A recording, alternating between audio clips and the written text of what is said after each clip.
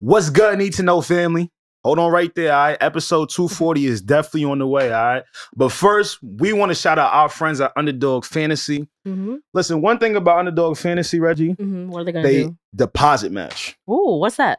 A deposit match is simple, man. If I put in $100, they going to give me $100. Oh. Get this, though. Okay. All you got to do is use code Need to Know, and they will do that exact deposit match. Now, the NBA is picking up again, folks, and it's been a very exciting season so far. Draymond Green is back playing with the Golden State Warriors after his suspension. I want to see how it might impact the Warriors, good or bad. They're not doing the best this year. They're not in the top of the top on the West, but again, we will see it. Please don't forget to watch our We Have More Thoughts episode 4 with my dog Q. All right. We get into a lot of sports topics on there, a lot of basketball, and we actually spoke about Draymond on there. That's perfect. That's perfect to watch. But also what's perfect is, if you guys know our co-host, Savon, he be hitting, he be hitting real good in this. So, but if you want to know what he's thinking about doing, please go over to his Instagram and also our Instagram every Friday, and he's going to give you a sneak peek on the picks that he's going to pick. Absolutely. And trust me, you do not want to miss those picks. My boy be hitting, all right? Listen, before we get into the episode, press pause. All right, press pause right now. Download the Underdog Fantasy app before you even go forward, all right? And use promo code Need to Know, all right? And that's for 100% deposit match of up to $100. Let's get it, y'all. Yeah, what up, y'all? Welcome back to the Need to Know podcast. Yo. What you need to know, when you need to know, on the Need to Know podcast. God, you slow that down like so much. Come on now. It's a new year. I'm doing things. When you need to know. When you need to It's know. a new year. I want to make sure I'm eloquent. Okay. It was a little dramatic too. Wait, do we have all of the... Okay, so what you need to know, when you need to know. On the Need to Know podcast. Who you need to know, why you need to know. That's when we got people. That's all right. That's how you're getting excited. I like that. It's the new year. You got some excitement in you, Reggie. Starting off. It's good to see you. What's up, y'all, man? I am your host, as always, the Paco Rabone Poppy. I'm never alone. I'm always with the posse. And directly... Posse. And then directly to the right of me, I have our in-house creative director. Yeah.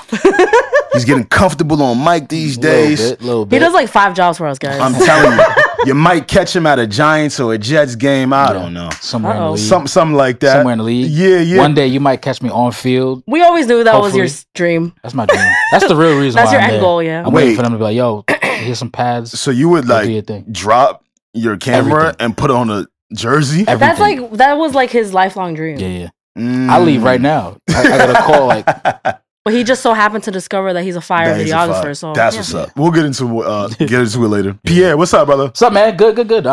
Do I need like a nickname? No. Or like you don't P? Like people call you P. I think P is dope because it's like it can mean player. Okay. Like I like that. Like you kept it P. Okay. Whole time it's your name. That's all to me. Facts. See, I was always me. There you go. and lastly, but not least, Reggie, how are you, my love? Yeah. I'm feeling so blessed to be here. We live to see another day, guys. It's 2024. It sounds really weird coming out of our mouth. Pause. But, I'm ready. We're ready to pause. First episode of the year. Now, first one. 2024. I know you guys don't hear or see Savon. Yeah. He's okay. He's all right. We ain't get rid of him. Is he though? We don't know. Yo, by the time you guys listen to this, we don't know where if he's okay. He might be in the Mediterranean or something. But I want all of you guys to please wish our guy Savon a happy birthday. Yeah. Savon is reaching that 3-0 this year. That's crazy. He's 30. He an old head. Yo, watch how you... old head. Nah, I told him that before. He an old head. Yo, You're older. You're older than him. Yeah, but we in the same high school, basically. Oh my goodness. Night school? Nah, regular day school. Nah, nigga. You older than me. Nah. With you, I'm like 2 years. We're like 2 years removed. Okay. But with Savon, I'm still in the same high school. Still in the same high school? If I'm an old head, he an old head. You sure? How many grades your high school got? 4 years or 5? Wow. 4? That's good. Yeah. Good to know. But yeah, man, Savon is all right. He's currently vacationing, celebrating his birthday. As he should. He should. This is a big year. And, again, please send your wishes to our guy, Savon. All is well. Yeah. Nothing is crazy. Hey, Savon, if you hear me, just make sure you don't come back +1 or +2. Like children? Yeah, just keep it. No, I'm ready. We have to have our first need to know baby. First need to know. Word? Y'all kick it off. It's going to be Savon first. I can see that. Turning 30 and immediately thinking that you need to create a child is a bit much. I know that's gonna happen to me, especially because I'm a woman. That womanly shit in my brain. I know I'm gonna be obsessed with having like a child. I just want like a baby, you know. But it's time. Imagine being Uncle P. That's fine. Wait, did you, Pierre? When you turned 30, did you feel like the dramatic, like, oh fuck, like I'm 30, or were you like, whatever? That's a good question. No, I actually didn't. I mentioned here before. I just felt like I was a regular day. I didn't feel any. Really? Yeah. So my theory is, if you feel younger, you good. That's probably because you were happy with your life and you didn't feel that pressure. Like, oh my god, I didn't accomplish anything. You're probably like happy. Like, yeah. Definitely didn't want to be a failure to launch or anything of that sort. But it was fun. Yeah. Okay, that's good. Love to hear it. Happy birthday, Savon. Happy birthday, Savon. Send him some Casamigos. He enjoys tequila. Birthday cake, flood his mentions. Yeah, all of that. All that. Show our God some love, man. Now, it is a new year. Yeah, yes it is. And I wanted to start off with saying that welcome to new and old listeners. Mm-hmm. This is a safe space. Excuse me. Meaning, if you've already given up on your resolutions, oh my goodness, like 10 days in, that's okay. Should we shame them or should we be nice about it? Both. Okay. Yeah, we need both a little bit. What are you doing right now? Shame. You set up this whole thing for you to accomplish what it is that you want to do. Yeah. You might have gotten off track a little bit, but come on, get back in the game. Stop being dumb, you still man. can do it. Come on, you got this. Yeah. You feel me? But what if what if they just want some of 2023 to roll over? Nah, it's quiet. Nah, it's quiet. Nah. Are we big on resolution still in here? Nah, I'm not. Nah. But see, why? Why do you say that? Yeah, I want to know. Why do I say that? Because I think I might agree. I want to hear your because you're like, I should have just been chasing my goals anyway throughout the. It doesn't matter if it's January 1st. Yeah, it doesn't matter if it's January 1st, and also at the same time, there's no real time to change. You could change whenever, and if you put like a kind of like a date on it, I could see how it could help inspire. Yeah. But if you fall off the track a little bit, you could kind of self-loathe and downward spiral and just give up. Yeah. But if I say to myself, all right, here's my overall goal. And I'm going to try to do it sometime this year, or I'm going to try to do it now, then, I could try to start to do it. But if I fall off, then it's like, I could get back on. I feel what you're saying. It's like the whole, like, on Mother's Day, it's like, why do I have to show her mad love today? I should show her love every day. It's kind of like that. I get that. I agree with that. But it's like, also January 1st it's just an excuse to, like, I feel it does motivate you. It does feel nice, though, to be like, New Year, like, everything fresh. So I see both sides. I do see both sides. Maybe if we had something to culminate it, it would feel as if, like, a shifting stage needs to occur. I do want to say, although I'm saying all of this, I did create a vision board. I love shit like this. Wait, was it like a physical one? Did you print out or did you just put on digitally on your phone? Tell us about it. All right, so it's like a little cutout. Okay. Wait, really? Yeah. Oh, Alex. Yeah. But I just wrote shit on it though. No, that's good. That's cool. That's good. You didn't magazine clippings? Nah, I ain't do none of that shit. But I like how those look though. Okay. I started a vision board because I do feel like you should throw, something into the atmosphere. Yeah. That change is coming. Now, what I mean by something to culminate it, right? Yeah. See, with Christmas, you got a Christmas tree. Okay. Right? You're identifying things with, the things are changing. It's another year of Christmas. We got the tree up. With Thanksgiving, you got a turkey. Okay. What the fuck you got for New Year's? We have vision boards. And confetti. That's new. Confetti. And we have the ball dropping, Does the ball drop everywhere? Nah, not really. You just turn it. It's a celebratory time. You want like one symbol of New Year's, you're saying? Great word. We need a symbol. A symbol? To identify the New Year. Okay. You see what I'm saying? I agree. Even if I don't know, like, a twerking champagne glass. What? But we do have that though. We do? Yes. What is it? I don't know, but that's like, I feel like we have champagne glasses. Yeah, we have the ball drop. We have symbolism, Alex. We still, okay. Maybe I could be wrong. Because when I think about champagne glasses, I think, you can drink those anytime. True. Right? True. Now, to your point about the ball dropping, even now, I feel like this year felt a little different. It felt like niggas wasn't keeping up with that shit. Yeah. Like, I'm just going to wake up and into the New Year. I was actually in Times Square on New Year's Eve. That is crazy. That is also a complex. But I was working. Congrats. But also, no, but I had, when I saw you posted that, I had like logistic questions like, how is it like getting there? Because I know people have to wait since like 5 a.m., but I know you don't have to do that. No. But like, how do you drive there? Like, do you Uber there? Where do you park? Like, I really am like, how the hell did you do that? Okay. So, Giants played New Year's Eve day. Right. New Year's Eve. And which was new, right? Yeah, very new. I think it's the first time in league history, if I'm not mistaken. Yeah. So directly after the game, I took a Uber into Manhattan. So first thing the Uber says to me, he was like, "Yo, where you going?" I was like, "I'm going to Times Square." He was like, "No, I can't go." Yeah, he said, I ain't like, he was begging me not. He was begging me not to take him, not to take me. I'm like, "Yo, bro, that's stressful. I gotta get there." So he was like, we compromised a little bit. You're like, bro, we gotta get there. Like, yeah, I'm like, yo, bro, you know you getting paid for this too, right? Like, that's like telling somebody, like, yo, can you take me home? Fast. Nah, I'm gonna take you to Dairy Queen. Like, no, I want to go home. Shout out to the Blues. So he dropped me off like halfway there, after the tunnel. Yeah. Damn. So then I walked the rest of the way, and before I go on, right. For everybody who's listening, I want you guys to look up this word in the dictionary. It's called bedlam. Right? Bedlam. That sounds very familiar. Whatever the definition that you see under the word bedlam is what it was like to get from I'm gonna look up Manhattan after the tunnel to Times Square. Everything was closed off. No, that's why I asked. I'm like, I can't imagine where the cars would go. No cars. Like, yeah. So how did you? Yeah. Bedlam. BDLAM. How did you know how to spell that? I low key like was like, it's your boy A, man. Come on, the need to know. He podcast. Went to school. Come on, I did. God. You too. What's up? Bedlam is a scene of madness, chaos, or great confusion. Crazy. Good word, Pierre. Okay. And it made me realize, as a New Yorker, why I've never gone into Manhattan. We don't do that. No, literally, every New Yorker tells you like we don't. Not we. I'm not a New Yorker, but they're like, yeah, like that's not actually like a thing. You want to claim us? Yeah, nah. I'm not a New Yorker. Damn, y'all not about to do this. You on the border though? Like we'll accept you, but I'm glad like you're not lying. Yeah, but real New Yorkers will tell you like that's more of a tourist thing. Definitely a tourist thing. Which is why I'm always so surprised when there's that many people there because I'm like, all right, cool. We got this shit. How many years here? And y'all still keep showing up. Yeah, and you needed. So not only did they block everything off, right? You also needed credentials of some sort to get past the blockages.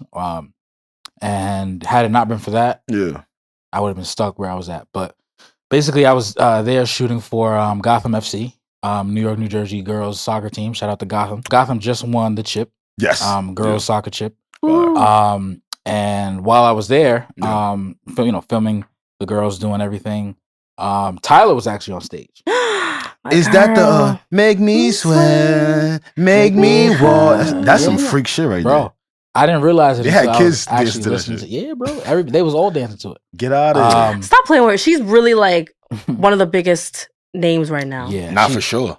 She could sing. Yes, sing well. She's a great performer too. I seen it. She chopping it up. Great performer. I seen it. And she's beautiful. Shout out to Tyler. I was there first time seeing her dance.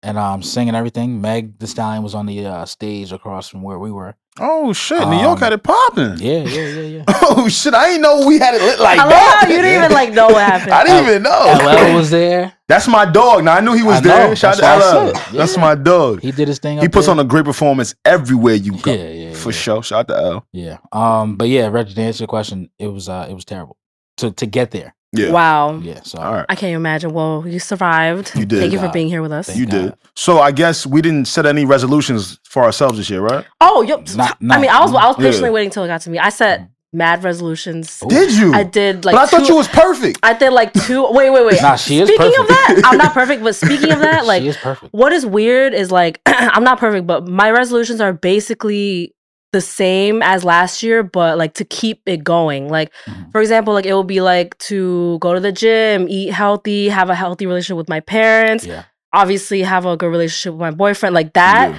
But I spent the last 2 years doing that, and now it's good.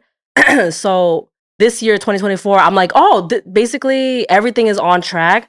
So my resolution is to kind of continue all those things. Like my friends and I are great. The pod is going great. So I'm just really like, okay, I don't want to just sit here and do nothing. I want to be like, wait, I put in the work. So now just like, let's keep it going and not put anything on the back burner. Don't put any personal relationships on the back burner. Right. And yeah, so I'm feeling good. So, but I did write every single one of those that I just said. I made like a physical vision board. I made a digital vision board. I should have called you too. I should have. Huh? I love doing that shit. I should have called you to come clip my shit. Well, that sounds a little weird. My fault. But I don't know. I'm into like all of that New Year's shit.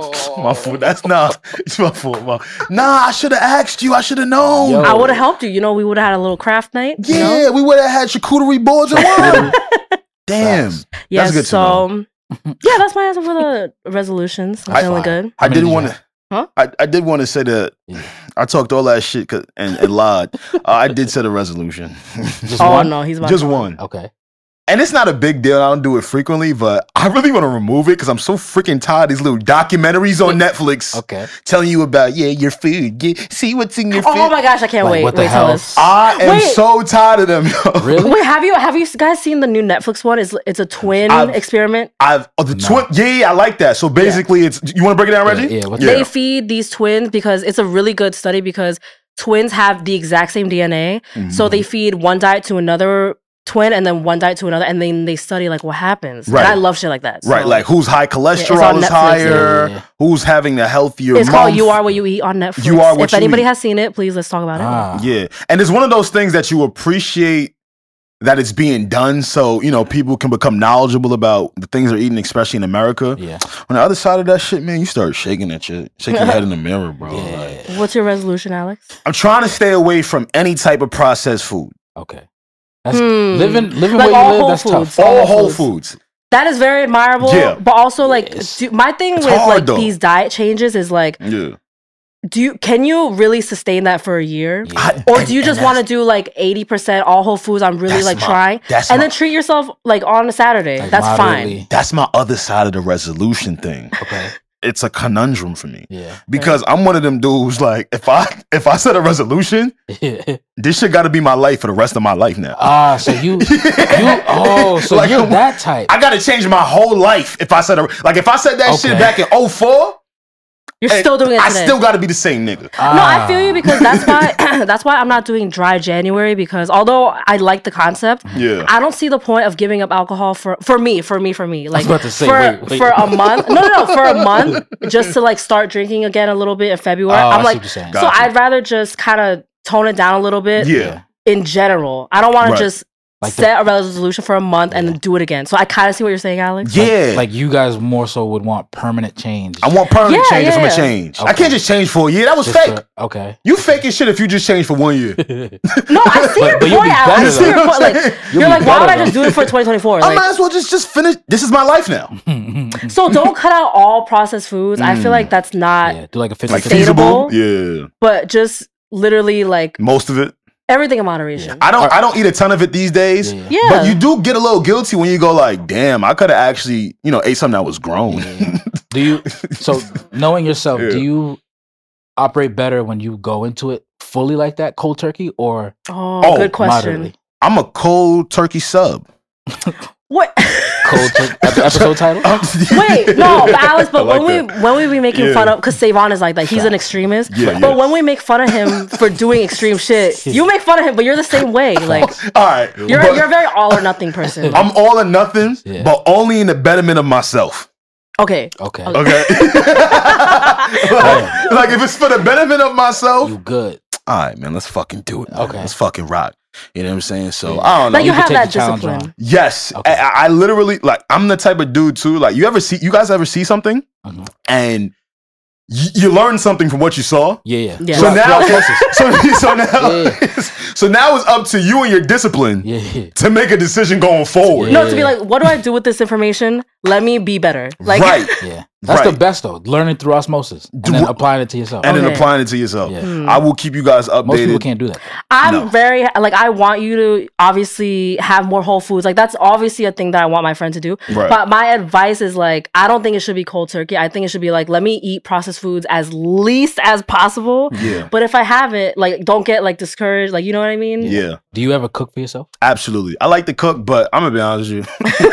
When I start, this is the thing about cooking. No, it ain't no can't, motherfucker. This is the thing about it. He can't. It ain't no can't, motherfucker. Are you projecting? Hey. Oh shit, he's projecting. Nah, I can make some stuff. Some pancakes. Yo, I boil them. Me and hot water. Bro. Oh my goodness. My hot water's undefeated.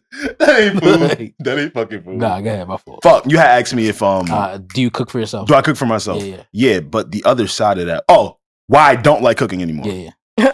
By the time I'm done making the meal, I'm over it. Oh yeah, he told us this. I'm bored now. I don't want that shit. You're bored. I'm bored. Versus you're hungry. I'm bored. I'm bored. I don't want to eat it like that no more because it was more tedious and strenuous. Yeah. To make the meal than eat it. And now there's mad dirty dishes, and you're just like, what is the point of this? You feel me? With the dishes, you gotta clean them as you're cooking. As you're going. I'm the type to clean the dishes and then put the food in the fridge for the next day. Oh my gosh. But I don't get it. You're still hungry though. You've never ate. Nah, shit over but with. mentally, he's not hungry anymore. Let me tell you why. That's crazy. The aromas of the kitchen. That shit did enough for my belly. That's crazy. That shit did enough for my belly already. I've never heard that. I'm on the neck, drink some water, go to bed. You're an enigma. I am an enigma. He is an enigma. And I'm going to take that as a compliment. I appreciate you. That actually takes us to the next point. Yeah. And topic I want to get to today. Speaking of enigmas. Cat Williams. Oh my God, I can't wait. Man. Listen, if you guys are living under a rock, that's the only way you wouldn't have heard this shit. Yeah. Trust me, the whole world hadn't heard of it. Cat Williams sat down with Shannon Sharpe on Club Shay Shay. I love it. The name is so cute. It's fire. Club Shay Shay. It's so like he's clearly being silly, like you know, but it's so cute. I'm kind of upset I don't have a name where I could go like Alex. Like double A. Nah, shit corny. I don't know. I tried. But yes, Cat Williams made a visit to Shannon Sharpe's Club Shay Shay. Yep. And to say the least, he set the internet on blaze. Cat Williams. I think Cat Williams originally went up there to clear the air on some things. Oh, for sure. Right? For sure. Right? There's been some people that have been up to Club Shay Shay to interview with Shannon Sharpe. Yeah. Comedians. Yep. Cat Williams' peers. Yep. And they just said some stuff that didn't sit well with this didn't really sit well with old Cat. Not at all. And he wanted to get a lot of stuff off his chest. He absolutely wanted to get a lot of stuff off of his chest. Yeah. I guess what I wanted to ask you guys before we get into the interview itself is the importance of just sitting with people you're comfortable with. Yeah. Right? I think that is why we got the interview that we did. Yeah. Clearly he felt safe in the presence of, you know, Shannon Sharpe, and he felt comfortable enough to like go off like that. Yeah. If it was another environment, I don't think we would have gotten the same content. And he actually, Cat Williams actually said the main reason why he was there with Shannon is because he watched all his other interviews and he liked it. Everyone feel comfortable enough to share. So he didn't feel like anything that he would say would be threatened. Absolutely. Which you could kind of agree or disagree with. Yeah. But for the most part, that's what he said. And did we all see the entirety of the interview here? Yes. Come on, journalist Reg. It's New Year. Don't tell me you ain't do homework. She was busy. I watched like so many clips though. Okay. But I'm not gonna sit here and lie to you guys that I watched the whole thing. Okay. But I promise, like, if you bring up a point, I'll probably know what you're talking about because I watched so many clips. Here's a point that should be easy for you to answer. As a journalist, if you guys don't know, that's Big Reggie. Yes. Big Vibe magazine. Actually, like the main point that I want to we'll discuss after, but like the whole Shannon, you're not a journalist. That's what I was going to ask you. Oh, really? Oh, okay. That's exactly get into it right now. Get into it right fucking now. Okay. Yeah. I want to know your thoughts as a journalist in his performance and the criticism around Shannon Sharpe. So, like, I want to acknowledge first, like, at the time of this, I don't know when you guys are going to listen to this, but, like, it's currently at, like, 40 million views. And counting in 7 days. 42 million. He gained, like, 600,000 subscribers. Yeah. He clearly gave people what they wanted to hear. 3 hours, everybody was engaged. I'm pocket watching. Fuck that, like, short clips shit. Like, people still want to watch 3 hours. So that's why, like, I'm like, this is phenomenal. Like, he won. Like, he really did what he had to do. Yeah. So I was fine with it. I was like, wow, this is phenomenal. I can't believe we're living through this. But then a lot of people were critiquing what Alex was saying is like, oh, like, you didn't give no pushback. You let up, you didn't fact check him. You didn't give good follow-ups. That was the critiques. And then that's what caused Shannon Sharpe to respond and be like, guys, I'm not a journalist. I never said I was a journalist. I'm an entertainer. This is what I did. Like, and I agree with Shannon. I'm like, when you put that label of a journalist on someone, there is a certain level of standard and expectation of the ethics that comes with it. So I really like that he's like, guys, I'm not a journalist. What are you guys talking about? Like, yes, my interview style and the follow-ups weren't like the most like, because you have to have experience as a journalist to do that type of stuff. So clearly, like, I have no problem with the way he conducted the interview. If he didn't push back as much as people wanted. It's like, oh well, you guys do a podcast. Like this is how he wants to do it. So that's how I feel about it. And that's what I was saying. Like I don't like when people are like, oh my God, you didn't conduct this as a journalist. Like this is not journalism. So just leave it alone. Like it's fine. He did great. Like that's how I feel about it. They put their expectations on how he should have conducted it. So with the Kai Cenat, his streams, when people are like, hey, this is hip hop journalism, we're like, no, it's not hip hop journalism. Like it's not. These are two completely separate things. And journalists do something else. There you go. And even in the beginning of the episode, he says this is a conversation. Yeah. And I'm so glad that he highlighted these specific things because we're getting into a time now where lines are starting to get blurred. Oh, for sure. With content, right? Media. Media in general, right? Back in the day. How it's done. Right? Back in the day, most people didn't independently put out content. Right. So, the people that like a network. There you go. And that network usually hired someone like a Reggie, right? Who went to school for journalism and understands the do's and the don'ts, how to write. All that shit. All of that shit, right? All of that. So and probably if it was a journalism thing, like before putting out that 3-hour clip, everything had to be fact checked. Like it would be so different. Like this is not like a journalistic piece of content. There was one fact check from the producer. Mm-hmm. Oh, really? Cat got his dates kind of mixed up when we're referencing the Kings of Comedy and somebody stealing a joke from him. Okay. I think that's what I was most impressed by. I'm sorry, Peter. And the fact that they left it in there just to show, I feel like the authenticity of what was going on. That's right. And just to kind of go back, Shannon categorizes himself as a conversationalist. Right. So I like that. The whole, all the things that go under the umbrella of, like Reggie was saying, what it takes to be a journalist. He's from there letting you know, like, look, I understand all that. I do this for a living because he is a host, sports host. Among many other things. But he kind of just lets you know up front, like, look, just to indicate, I know y'all are probably used to me or coming here to hear things conducted a certain way, but I'm just doing it this way. And when Shannon was talking about the interview, he was saying that pre-pro, Cat was letting it off. I believe it. Damn. I believe it. He was letting it off. So that was the real part. Yeah. Because he already talked a lot during the actual, when the camera was on. Yeah. So, damn. And one thing I'm really impressed by that I don't see a lot of people mentioning was the research. Yeah. You kind of alluded to that just now. So he was prepared, Shannon and his team was very researched. Stack of cards this thick. I'm trying to tell you. And which led for such a great conversation that could go down so many different routes. Yeah. Right. And another thing too, granted, a lot of people may just look at it from a viewership standpoint, which I understand. Like most people don't just put out content every day. Yeah. But sometimes you gotta let people go.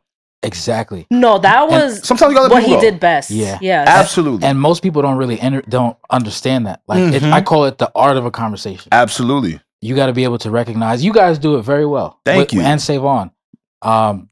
When the person is here, you kind of have a sense of like what you want to speak about, right? But also when certain items are touched or topics are approached, you know when to ask and impress or when to fall back and let them do their own thing. Yeah.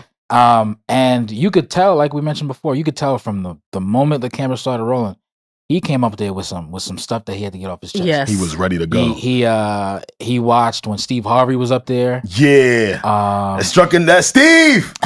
Steve, you're my dog.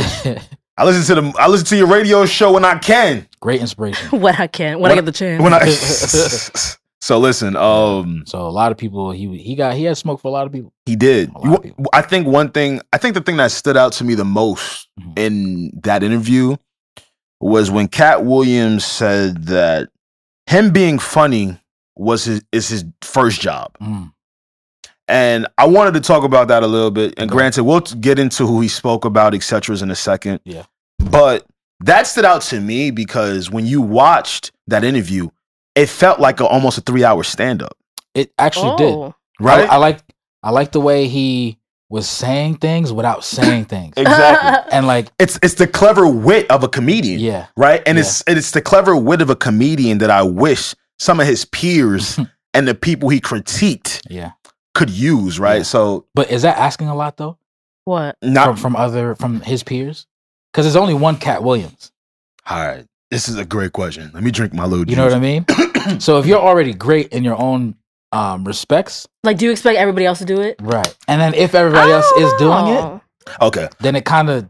I don't think everybody has to. Yeah, I don't think everybody has to. It'd be nice. Okay. But not everybody has that fortitude and strength to actually. I hear what y'all saying. Okay. Right? For me, it changes because you're a comedian. Mm-hmm. And it's not an easy job. Not at all. I'm not going to sit here and act as if it is. Writing jokes, being funny at the drop of a dime. Yeah.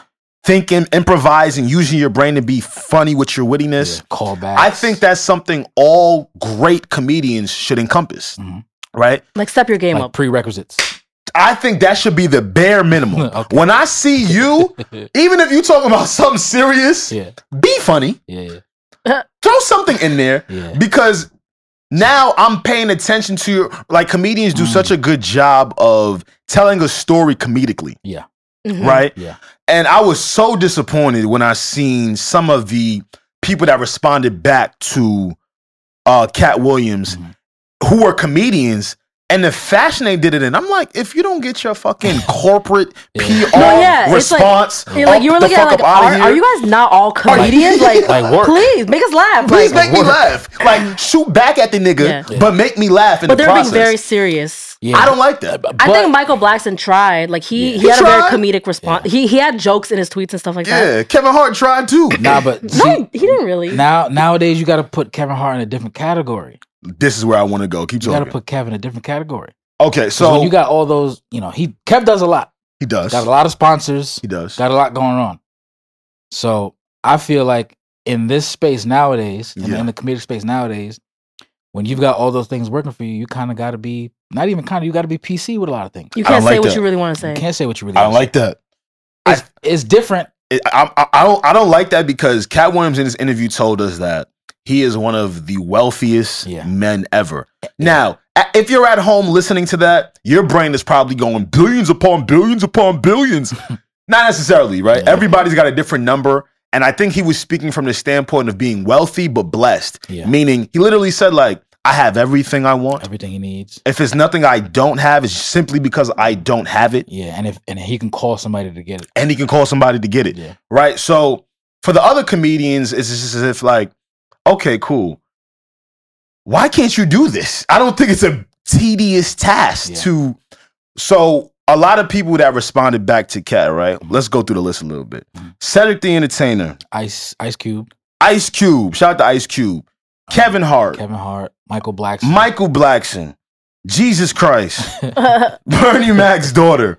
Shout out to salute to Bernie Mac's daughter, who I don't expect anything from because that's just a child of somebody, and one of the greats. Salute to Bernie, and I'm so glad that Bernie's name was upheld in the light it was on that interview, right? But back to being a comedian, I think that's Cat Williams' problem with someone like Kevin Hart. Okay, we saw a lot of he's a sellout. He was doing certain things. He said most of the scripts that were initially given to Cat Williams said most of the scripts that were initially given to him, Kevin Hart wound up being you know what I mean? Right. Wind up with those scripts.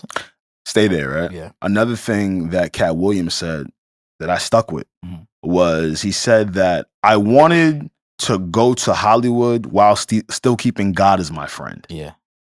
I don't think people understood how profound that was. And he specifically said that for a specific reason. I don't think people really see when I hear that, I go, okay, I want to be rewarded for my talents. I want to showcase them in spaces of entertainment and media. But I don't want to sell my booty hole. My virgin booty hole. And I'm not trying to put this on anyone. I'm not saying, but I'm sure it happens in the entertainment industry. For sure. This is not nothing we have to argue about. It's not new. People have come out and said it. And see, that's the thing now, right? So you remember when you was just telling me like, when you get to being a Kevin Hart status and level, you can't do certain things. Then don't be a comedian. Because now you just come off to me as a super rich entrepreneur. Yeah. Or kind of like face of the franchise kind of thing, or a figurehead. Like just a figurehead of franchises, which is super dope. And I want to be clear, I'm super happy for Kevin Hart. Yeah. I also don't agree with Cat Williams when he said that, he's Kevin Hart is a plant. Yeah, I didn't understand that either.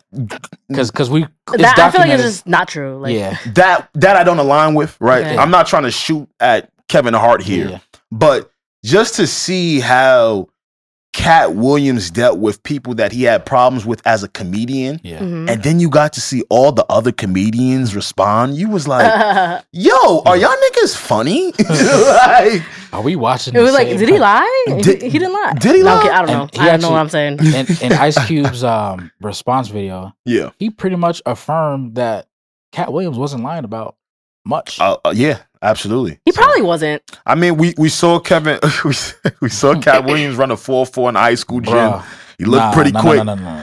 Yeah, get on him, Mr. Sports. Hold on. Get on him. So now, Katt Williams mentioned in the interview that he ran a 4.47, and that he could run a 4.2. 4.2. Yeah. That's very quick. If you don't know, these are like some quick ass NFL players. We name it. Like 4.2. What does that mean? Like how fast you could run in 40 yards from a dead stop. Damn. Yeah. So he was like 4 seconds. Yeah. 4.2. Fastest recorded, I think, was 4.28. Yeah. Oh my goodness. That's my dog. He was trying to say he was faster than like. And Piers, you're saying Cap? There's no way. Absolute cap. Right? That's hate. Why not? And, why? And I'll tell you why. Right? You didn't see the clip. You hate. I'll tell you why. His form was shot. He had no knee drive. Yeah, the nigga 45. His stride frequency was non-existent. He's 45. All right. Wait, so there's a video of him running? Yeah, in the high not school. Running. He looked like. You ever seen Travis Scott run after he hit the like very stiff, mad stiff? Yeah, okay. Yo, bro, his arms, his hands. Have you guys seen that video of Meek Mill doing a backflip? Amazing. Like running and doing backflip. Amazing. Like that. Like it's amazing. He very like, awkward and stiff. I've seen Meek run a route with Michael Rubin. It looked like that. It was worse than that. For 45 years old, though, I will say though, to be in shape to even run like that. Nah, I give him credit. You ever seen him shoot a ball? I've never seen him shoot a ball. Have you seen him shoot a ball? My shot is better than his. See? Yo, bro, the way he shot, like it looked like Shaq shooting a free throw. The way he was shooting the ball. So, I kid you not, bro. Some of the cats in the NBA have very unorthodox. Is Shaq bad at shooting free throws? Releases. It was bad. Yeah, it was pretty terrible. I can't say a lot. But like I kind of judge. Once he said that, I kind of judged him. Once he said that, you analyze the evidence. You analyze the evidence. Yeah, I was like, "There's no way." I definitely judged him. Yeah, I say like for the whole interview, I probably give him 85% of that was true, which is a very high. That's a good score. I think that's a pretty high score. Yeah. He definitely threw a little sauce on like a lot of things, but I mean, as a comedian would, right? He knows he does so many stand-ups. This is how he communicates. So of course, automatically he's gonna talk like that. You know, absolutely. The other poignant thing I think he said, that he said in the interview was he funded most of his tours. These are the points that I don't think people were making big deals about. And when he was getting his Netflix deal, he mentioned that 7 figures. 7 figures. 7-figure deal. And Netflix gave him his money based off of his previous ticket sales. There you go. And I think his ticket sales were like 2.2 million independently. Yeah. Ooh. So like that's crazy to self-fund. Yes. And then, procure that kind of engagement from Netflix. Absolutely. I think he's got 9 specials now. Yeah, he said he's got about 9 to maybe up to 12.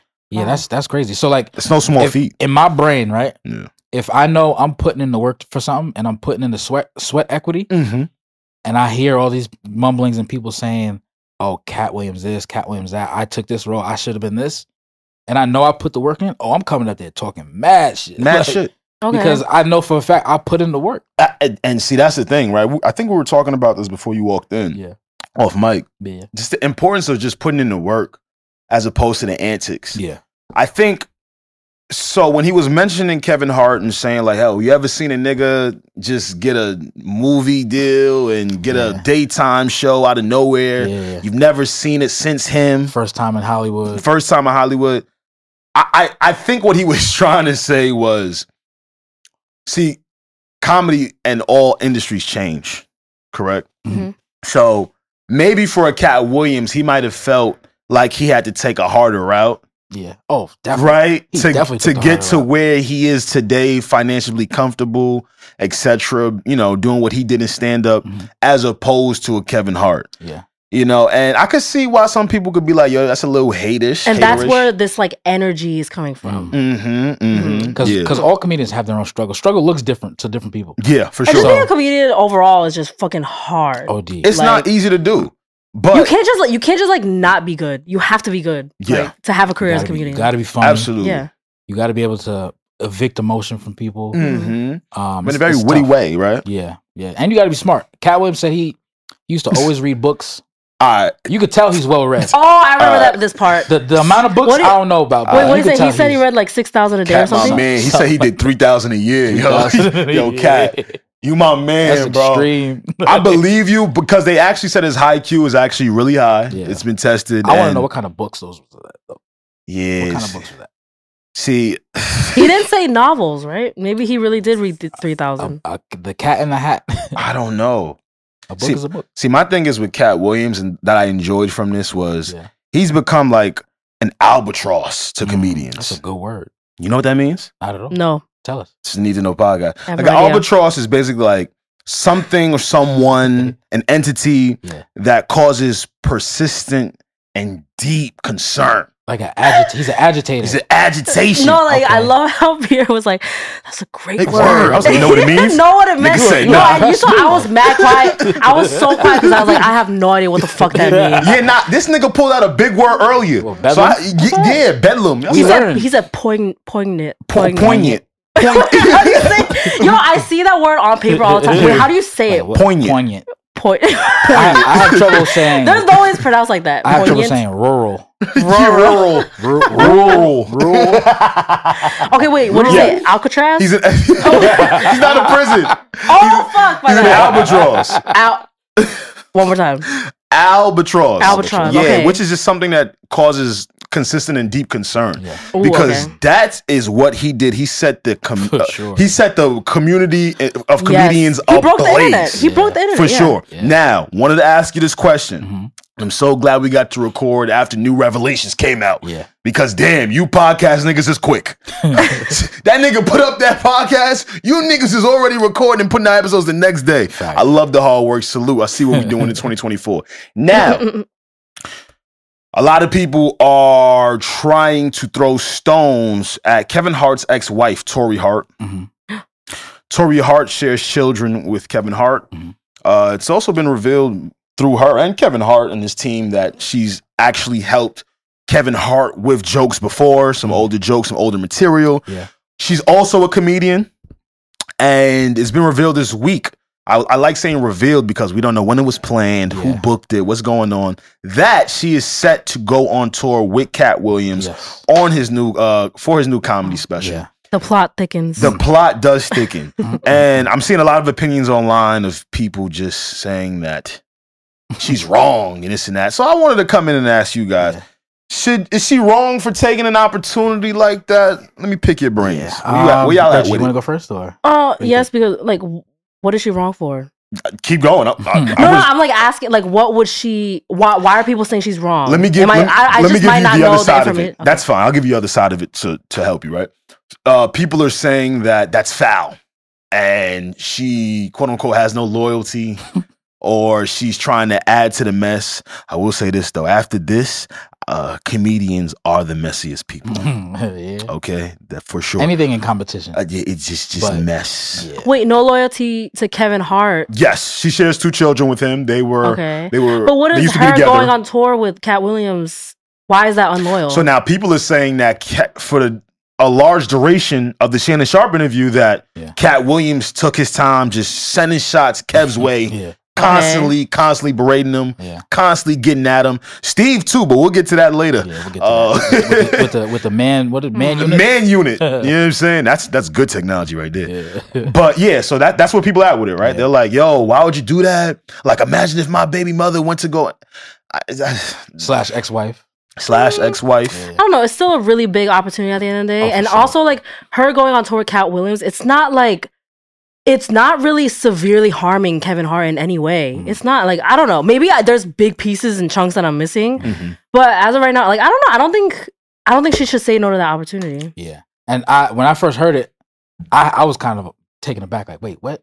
Yeah. You're like, wait, really? Like, the headline is kind of like, whoa, wait, what? Mm-hmm. And like coming off the heels of the Shannon Sharpe interview with Kat, I was like, wait, was this like, was that his rollout to this? Yeah. Which kind of makes sense. It probably was. People are thinking it's chess being done by Cat Williams.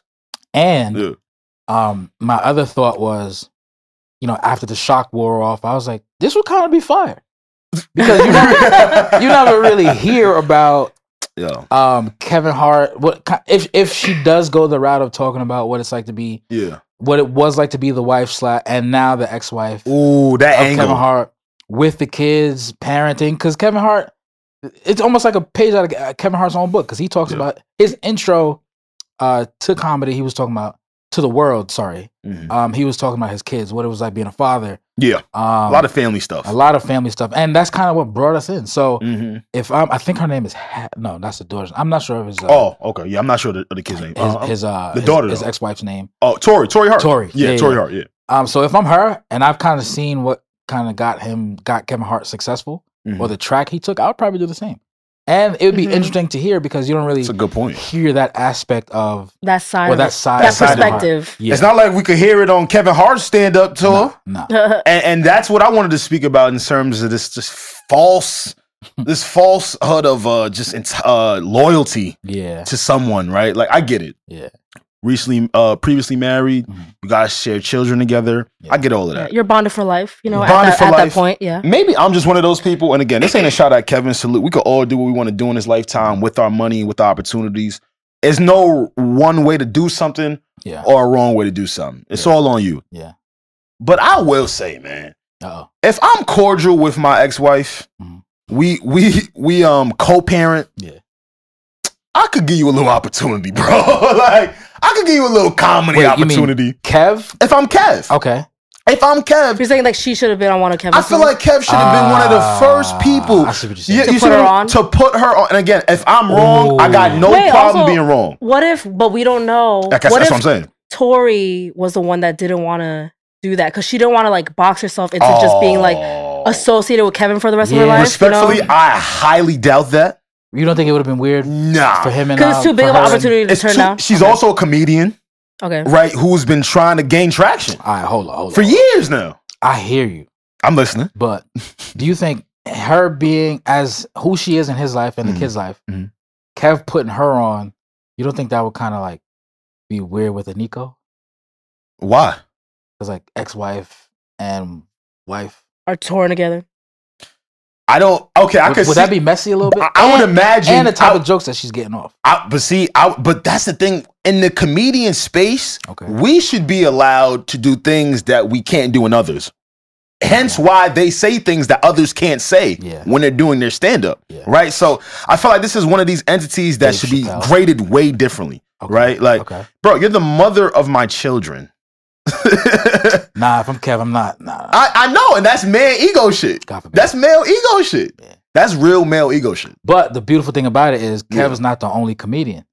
That's fair. Which is now why Cat Williams is now having her on his tour. But would you argue that he is one of the biggest that could? Nah, he's also one who we've seen put on a plethora of people. Yeah. Right? Yeah. We've seen that over and over again. A lot of females too. Tiffany Haddish. That's one that comes to mind as we're speaking about this, right? Yeah. It's it's not a thing where it's like, all right, Kevin Hart only deals with his own operations and his own no, he tries to put other comedians, other people on with other opportunities. Yeah. And again, if I'm wrong and he has done that for his ex-wife Tori, leave it in the comments. I got no problem with it.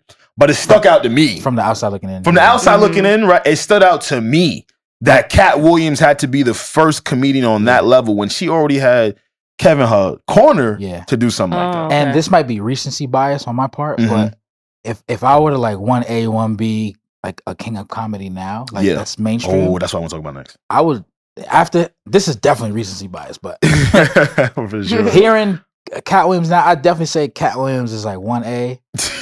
Kev, you see a little interview, dude? Kev now is one. He's a one. No, I'm bugging. I ain't gonna lie. I'm bugging. I had to change. Eddie Murphy. One right now, mainstream. Right now. 1A, I'm gonna have to split that. With him, Dave Chappelle and Cat Williams. Right. And then Kevin Hart, because to me, Kevin, I love all of them, but Kevin Hart to me, He's too like produced. Too corporate. Did you guys watch his most recent one? Yeah, I did. I did. Me and Pierre actually spoke about that on We Have More Thoughts. Was that the one where he had the joke about where he was playing basketball and he was like, like that joke? No, I think it. I'm forgetting.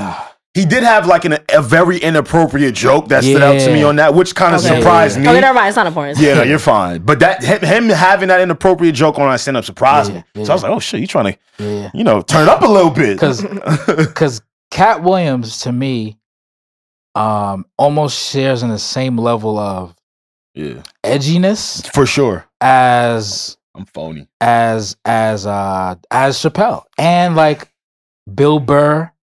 You respect the comedians that come off as if they don't give a fuck. Yeah, because Dave Chappelle clearly does not give a fuck. He doesn't give a single fuck. He don't give a fuck. His special now, he was. Go watch it. Yeah. Very controversial. Right? Yeah. Those are my favorite comedians. The comedians that don't look as if they're afraid to voice their opinion on something Kevin through their art. Hart doesn't really have that now. He would never because to protect his all his affiliations and the money, and I get it. This is what Cat Williams was saying. Kev did, but Hit Dogs, you know what I mean? I kind of hollered. Wait. So Kev, we all know Kev's been, he said some stuff. I mean, people digged up some stuff from the past, and then he had an opportunity to host. What was it, the Oscars? Yes, I remember that. He had to apologize. Yeah, and all of that so I could see kind of how a situation like that could force him to be a little bit more PC. On top of like, all right, now I have vested interests that I have to protect, and like all this other stuff. If new business is gonna change me, I think that's a red flag. But money's money. And that's the problem. I think that is the sole problem. You get so far away from, again, Cat Williams started off by saying like, he didn't start it, I'm lying. Just somewhere in an interview. Yeah. He said, my first job is to be funny.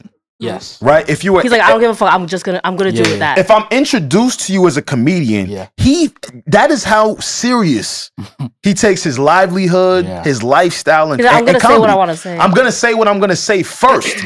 And directly after that is business. Because whoever aligns with me is gonna align with me, and whoever is not is not. But I'm not gonna change. You know what I'm saying? Like I understand that. This episode of the Need to Know podcast is sponsored by eBay Authenticity Guarantee. With eBay Authenticity Guarantee, you know you're getting the real deal. Whether you're looking for a head-turning handbag, or a watch that says it all, or jewelry that makes you look like the gem, or sneakers and streetwear that make every step feel fly. Oh man, the first piece of luxury item that I just had to have, I remember being in middle school, and when I was in middle school, everybody that was everybody, the fly cats, those patent leather Pradas. Oh my God, I had to have them in black. I had to have them in green. They were just such a premium shoe. Everything about it, you could wear it to school. You could wear it to a wedding. It was just super fly. And what caught my attention about it was just that patent leather on it. It really brings you in. And what made me fall in love was just how I could wear it at school and still wear it at church. That made me feel good. It was a balance to the shoe. And when I finally got it, I finally felt like, damn, I done checked that off my list. So these days, to know for sure you're getting the real deal, go straight to eBay when you're searching. Just look for that blue check mark. It will say Authenticity Guarantee. That means when you buy it, you can be confident that it's authenticated by real experts. With eBay Authenticity Guarantee, that's easy. So again, look for the blue check mark. That way, when it hits your doorstep, not only do you know it's real, but the feeling you get when you put it on is also real. Ensure your next purchase is the real deal. Visit ebay.com for terms. But I will say this, I'm a little phony. Uh-oh. I changed my top 5 as soon as I finished the interview. Damn right. What? Oh, he's fake. I'm a little phony. Well, wait. Tell us what it was before. And I just said it. What? I changed my top 5 comedians right after the interview. So Cat Williams just moved his ass right up. Who got? Oh, okay. I moved his ass right up. Who'd you have? I'll give you my running list right now. Okay. I had Eddie Murphy.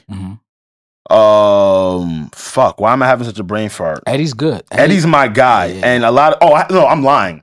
I had Bernie Mac. This is from In order? This is just in order for me. Okay. From one through 5. Okay. This is just a personal thing. You guys don't have to mention yours, but it is something I thought about after watching this interview. Because I was like, damn, I even think I had Cat in my top 5 before this shit. I didn't win this some math. Carried the 1 over, multiply, did PEMDAS on some shit. Like, yo, who I could add, subtract, and multiply. You feel me? This is your bag. I was in my bag. Yeah. What? Running list right now. Bernie Mac. Okay. Rest in peace, Bernie Mac. Yeah. Eddie Murphy. Okay. Dave Chappelle. Okay. Cat Williams and Patrice O'Neal. Rest in peace, Patrice O'Neal. That was my running list. Okay. I'm not even gonna lie to y'all. Cat wasn't in the 5. But now he's number 1. That didn't get my top because it's just a level of appreciation in your top 10. You know, that's fine. That's fine to change your mind. You know what I mean? It is. Yeah. I had to change my mind because to see somebody speak about serious topics as comedic as he did, and engaging as he did, and as engaging as he did, I had to do it. And I had to do it. Very eloquent. I love how I had to do it. He was almost to me like talking in parables, and if I could draw that absolutely, like if you caught on to what he was saying, it was funny. It was some shit, or you saw the shade, and this is key to like him being smart. Yes, and if you didn't, it went over your head. Like people were talking. He's very layered. Yeah, very layered and strategic. Those are my favorite people. People were talking about how during the interview, he basically called Shannon Sharpe. Not basically. People were saying that he called Shannon ugly in reference to Jonathan Majors. Yeah. And then nobody like that nose. People were also now niggas like that nose. People were also saying that he's crazy. Shannon didn't catch on to it / call on to it late. You in the moment. That would be me. But like I need mad time to process things. And I'm not ashamed of it. Yeah. And he was going off, so I could see like how, and it also seemed like to me Shannon was kind of like taken aback. Or like this is the first time I've now watched Club Shay Shay. This is the first time I could say that I've seen him like just like in a whirlwind, like, yo, I don't know what's happening. Not being able to keep up. Not being able to keep up. Yeah. You know what I mean? Have you ever been in one of those situations, Reggie, as a journalist, where it was like, yo, I thought I had an assumption of who this person was. That's a good question. And now that they're here in front of me, I'm like a little bit, you don't have to name the name or maybe the scenario. Yeah. It wasn't too, none of them have ever been too intense. I actually, knock on wood, like I haven't had any terrible interview experiences. Beautiful. The only reoccurring thing is kind of like I'll do mad research, like watch all their interviews, and they seem amazing in person. I'm so excited. I'm like, oh my God, they're so nice. They're so bubbly. They talk a lot. Yeah. And then when they come to me, like sometimes they were really like having a bad day. Like literally the PR person would pull me aside and be like, I'm so sorry. I don't know what's up with them today. It's not you. This is what it is. That is kind of the ballpark of what has happened to me. But I've never had any bad experiences. But I will say, no, I'm not going to say it. I'm gonna tell you guys off the phone. You sure? But yeah, I'm sure. I shouldn't say it on here. But like, in terms of like favorite comedians, I hate my list now. My list is all fucked up because I swear I'm not making this up. My favorite, I feel like I'm gonna get judged for this. That's okay. It's a safe space. Here comes the judgment. I don't know why, but it used to be Aries Spears. He's good. Reggie, get out.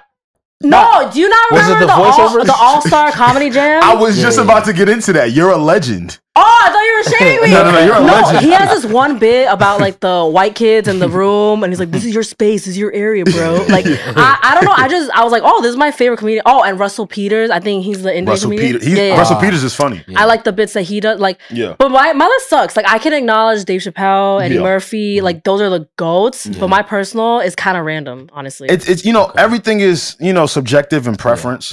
What I will say is something that I enjoyed that this interview did was it electrified the comedy community again.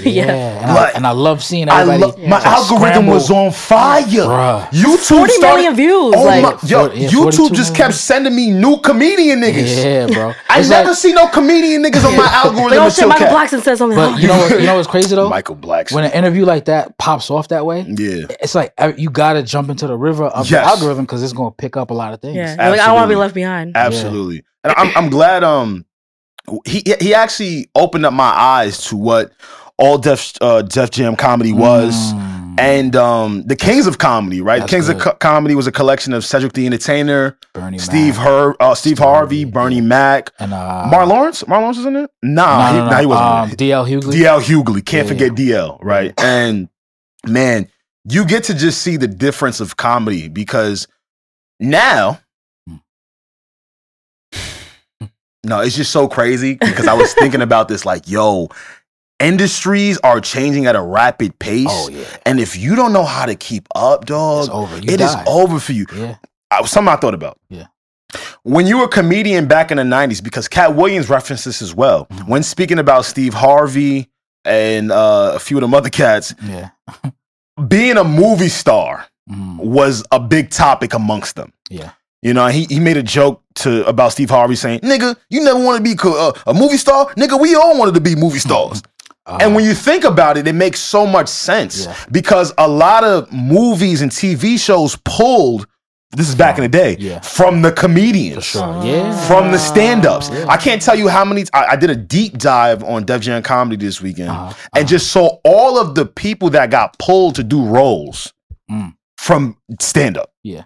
And, you know, these days it's more like, yo, who's popping on Instagram? No, literally, they're like the TikTok stars and shit. The TikTok, for freaking wilding out. You know what I'm saying? Biggest fan base and shit like that. To draw their own crowd. It's just changed so much, man. But, you know, you appreciate it all. I don't know. But the crazy thing is, too, I think, like, the 90s was definitely the golden era of comedians. Sure.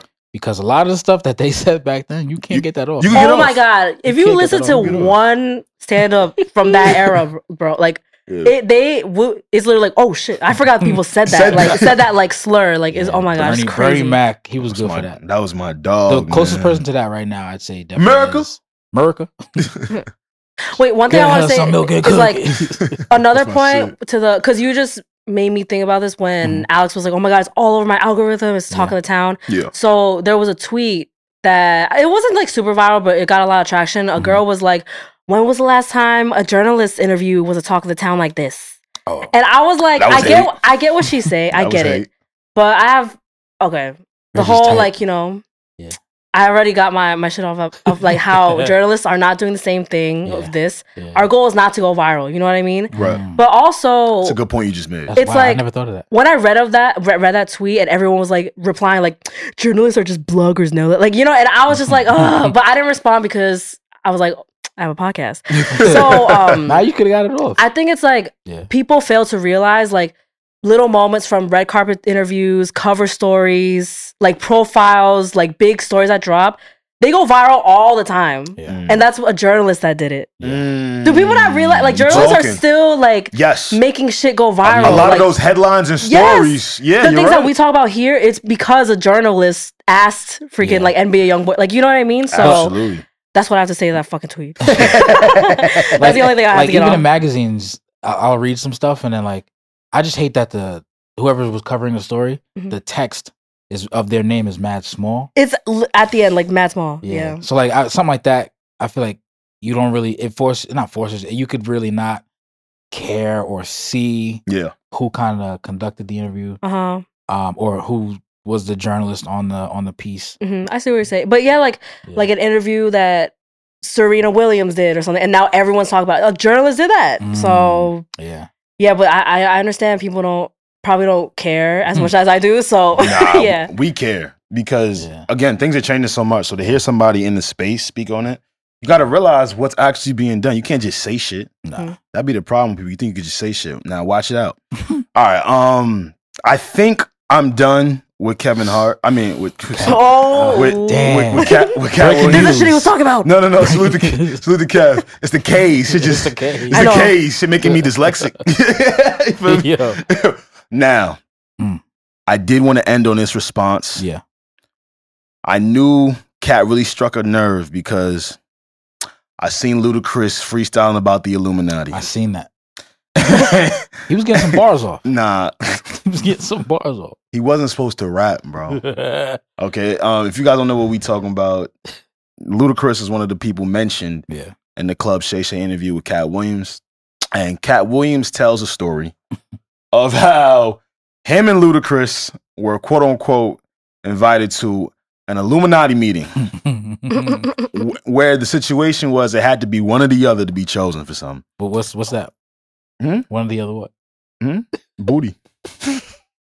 What you mean by booty? I don't know. If you go tell the story, tell the story. Go to Hollywood. They tell you.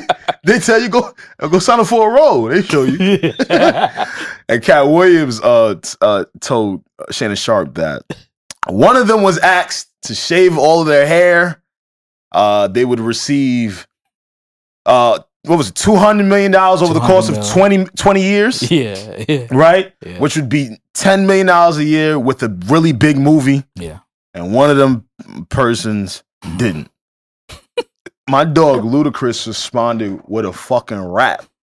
That was the medium in which he felt most What an exciting first week of the year. Yo, it's been crazy. It's been a gift. It has been a gift, and I really do appreciate it. You didn't like the rap? You didn't like his rap? I'm going to tell you a rap. Y'all got your headphones? Yeah. Yes. Okay. I'm going to tell you a rap that caught my attention. Okay. Y'all ready? Uh-huh. All right. Y'all sure? Yeah, I think so. This is big right here. Through it all, Major's new girlfriend, actress Megan Good, has remained by his side, even present for our interview. How would you describe your relationship? Well, she's an angel. She's okay. She's an angel. Okay.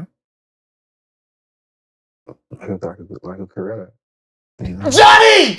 Stop! That's not what you're supposed to say, bro. Stop! To have her. Okay. Damn. All right, stop it. No, go ahead. You see how we all just did that deep breath? Deep sigh. We did an episode on the Need to Know podcast not too long ago, where we told the story of Jonathan Majors and his accuser, who he went to court with, who was actually his ex-girlfriend as well. Yeah.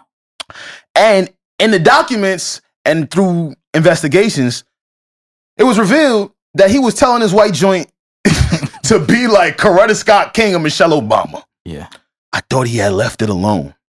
We also covered that on our last episode. Grace Jabari is his ex-girlfriend's name. That okay. Yeah. Why you know about them? All right. Because I was doing the research. You was doing the research, right? Nah, you was acting like a journalist. I was being me. I was being me. I like that. You was being like Cat. Yeah. That's what's up. That's what's up. Now, when I heard about this, I'm like, all right, cool, man. It was probably just the heat of the moment. You know how being the heat of the moment, you just start saying random shit. That he was cooking. It's still a strange thing to say. To a white woman, it gets even stranger because she literally can't be that. I could see it from both sides, right? You can. I can see it from both sides. Oh shit! You sure you don't need my glasses? So this is what I think, right? Again, whenever I preface controversial statements or things like this, I'm always say, in my brain, Gotta start with that. Common sense is telling me, if I were to split this up, Jonathan Majors was pulling from his experience. The best way that he probably knew how in the moment to kind of try to help her understand what. Let me ask you a question. Okay. How many protests you seen Jonathan Majors at? Listen. These are the real questions. I'm just trying to. This is. But that don't mean he doesn't know about Martin Luther King and Coretta. I know about him too. You don't see me walking up to bitches like, yo, I need you to be Michelle. You don't see me doing that. At the same time, Grace Jabari was probably like, what? Mind you, she's from the UK. What? What do you mean? What? So like, no, she hit him with that. Like I still don't understand what his fascination with Coretta Scott is. Yeah, the first time he said it, we were all like, I figured it out.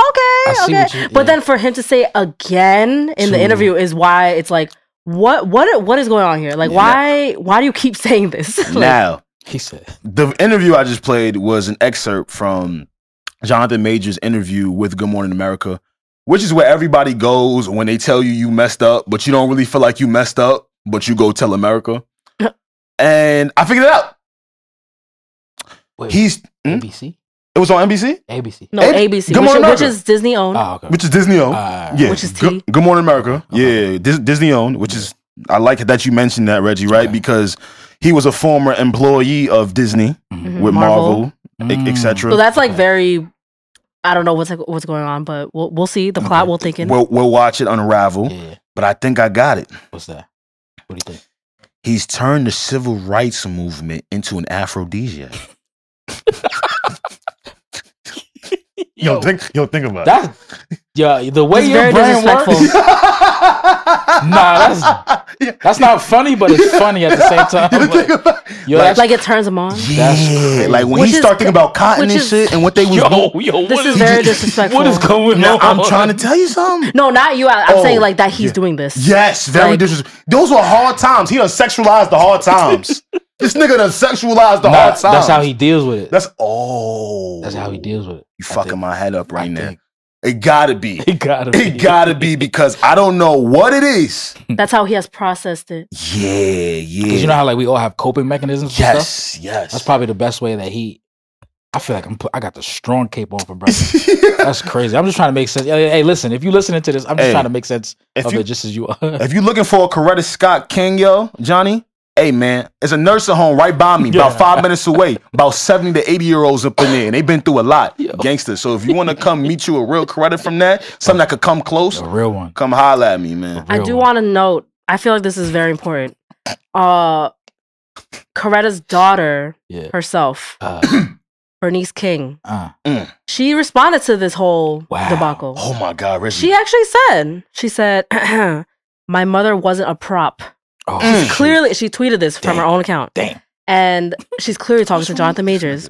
She said, my mother wasn't a prop, saying like, stop freaking saying her name like this in this context. She was a peace advocate before she met my father and was instrumental in him speaking out against the Vietnam War. Please understand, my mama was a force.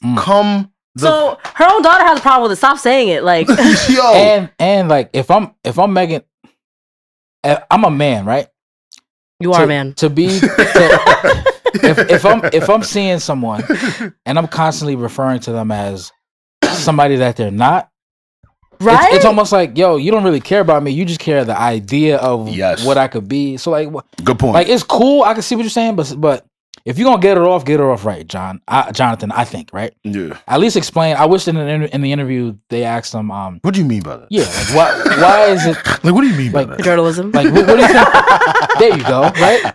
Like, what do you think of Coretta? Like, why are you saying we never get a follow up when he say that shit? He just says, "Be Coretta." We're just left there to just assume stuff of our own volition and understanding. Right. Which could be all wrong, but could be all right at the same time. Nobody knows because he's not giving us the information. Like.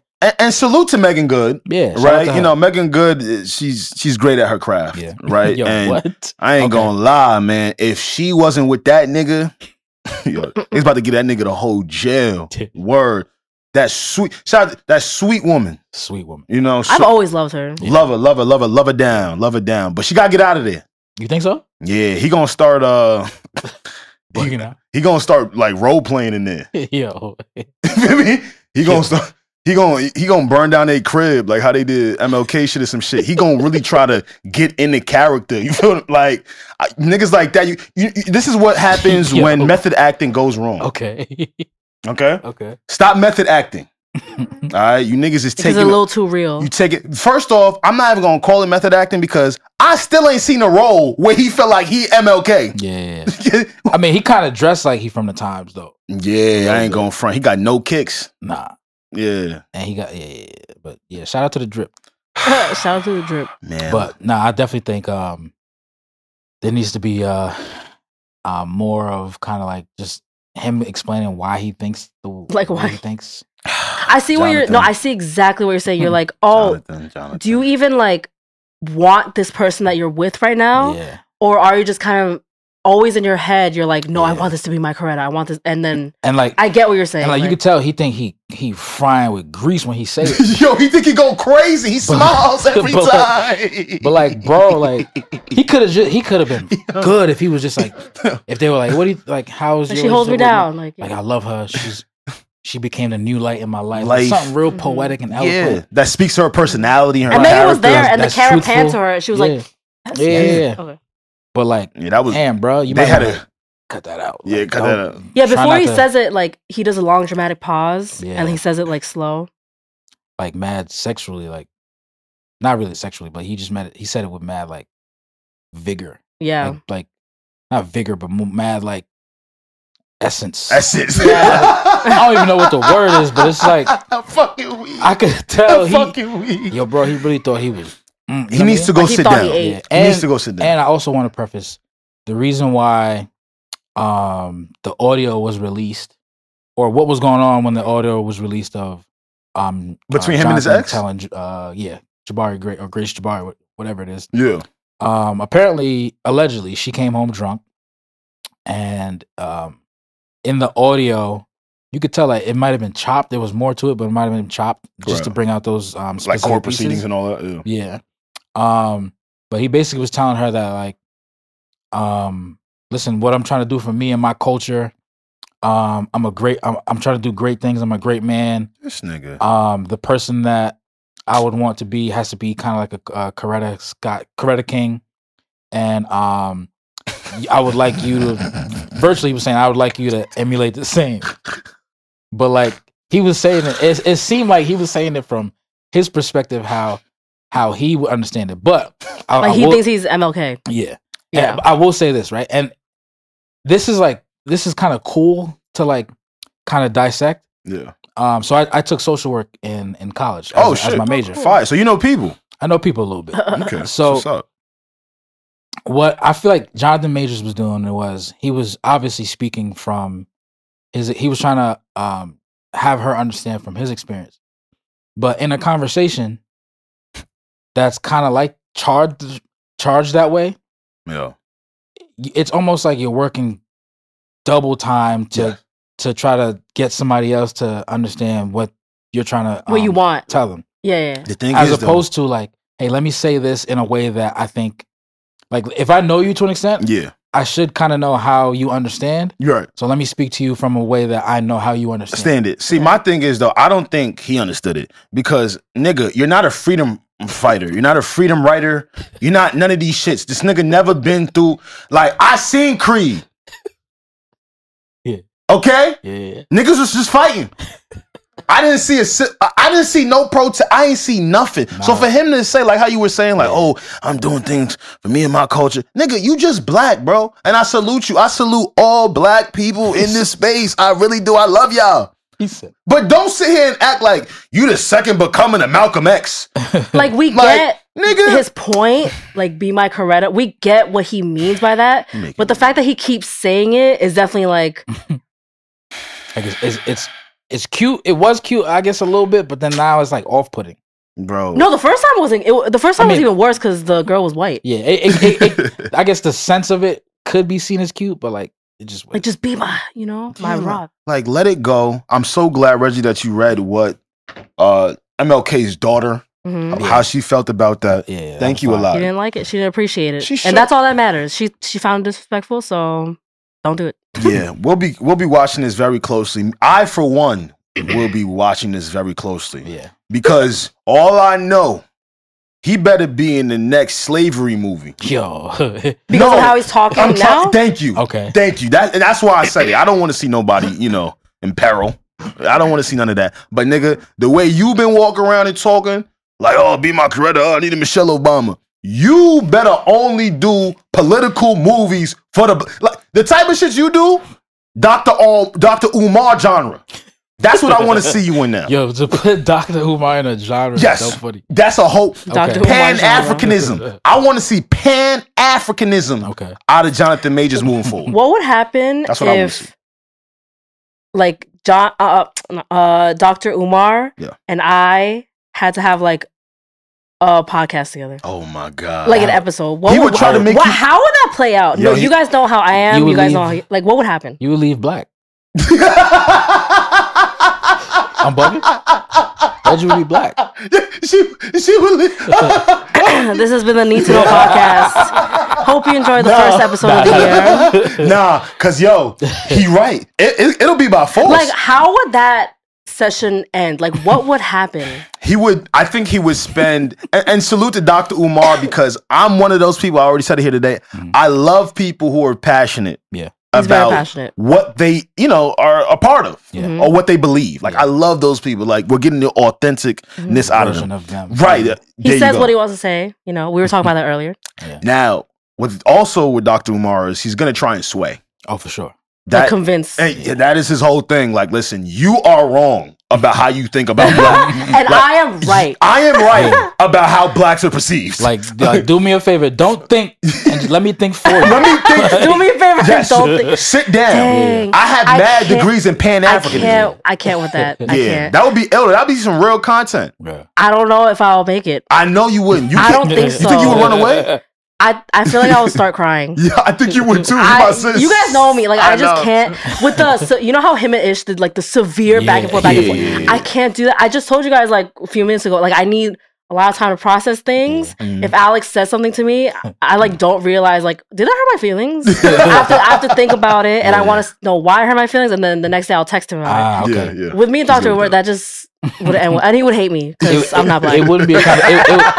It would be a monologue. He said he doesn't hate people that aren't black though. Yeah. Oh really? Yeah, he says he doesn't. Yeah, he just does it like when it come to black issues, just shut the fuck up. I'll gladly do that. Yeah, I'm black, and he the type nigga. I'ma just shut up. Like if we get him on here, oh my god, please, nobody clip this. I do not want him seeing this and coming for me. I will literally leave the fucking country. The Prince of Pan-Africanism is on his way to the Need to Know podcast featuring Reggie. Stop! Nobody clip this. I'm literally sweating right now. It's gonna be. I'm gonna clip this and like. Yeah, that'd be fire. I'll leave the country by tomorrow. I'm so dead ass. Oh man, I'm not built for that. Yeah, we're just about to say. Let me. I was gonna transition. You know what I mean? I've been watching y'all for a while. Come on, wait. P. So I was about to, you know what I mean? Wait, he was like, guys, I have a fire transition. Talk to me, Let him do it. So Reggie, what's up? You did do the beautiful work on pulling up the tweet from Coretta's daughter. Yes. Yeah. Speaking of kids. That boy right there. You feel me? Yo, he was that proud of that transition. Speaking of, I hope I cooked. If I didn't cook my food. You went crazy. You cooked more than I did. Hey, you know what I mean? I love when you know in your mind, you're like, okay, I'm going to use that and be like, speaking of. And it actually worked and where it's supposed to work. Ooh, Pierre, that was smooth.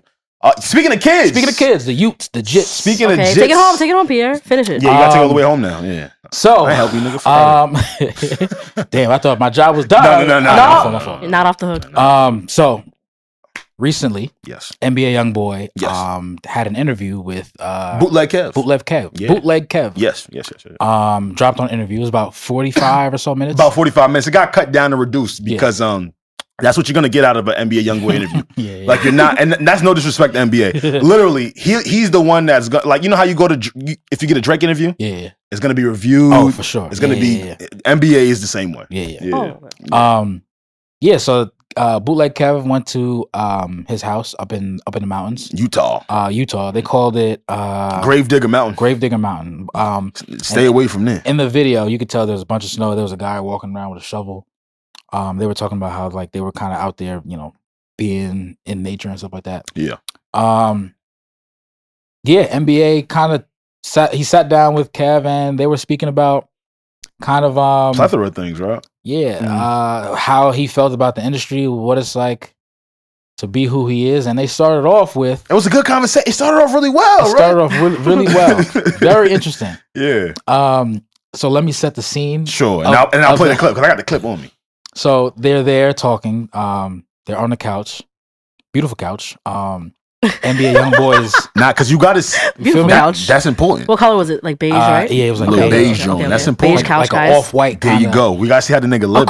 A cream. A creme. Okay. Damn it! That's a yes. Yes. God fucking damn it! Yes, that was exactly the shade. And Bootleg Kev is, if you're watching it, Bootleg Kev is on the left. NBA YoungBoy's on the right. Yeah.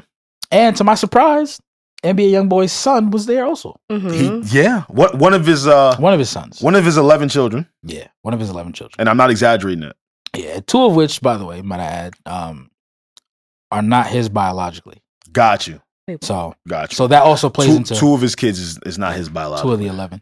I didn't know that. And that also plays into what he said. Got you. So, and I'm going to play what Pierre's been referencing here. Kev asked him a question. And, you know, big shout out to Bootleg Kev on this, by the way, man. Yeah. You do have a lot of children. And you know, I've been around you to see in a short amount of time that you're a great father. How important is fatherhood to you, man?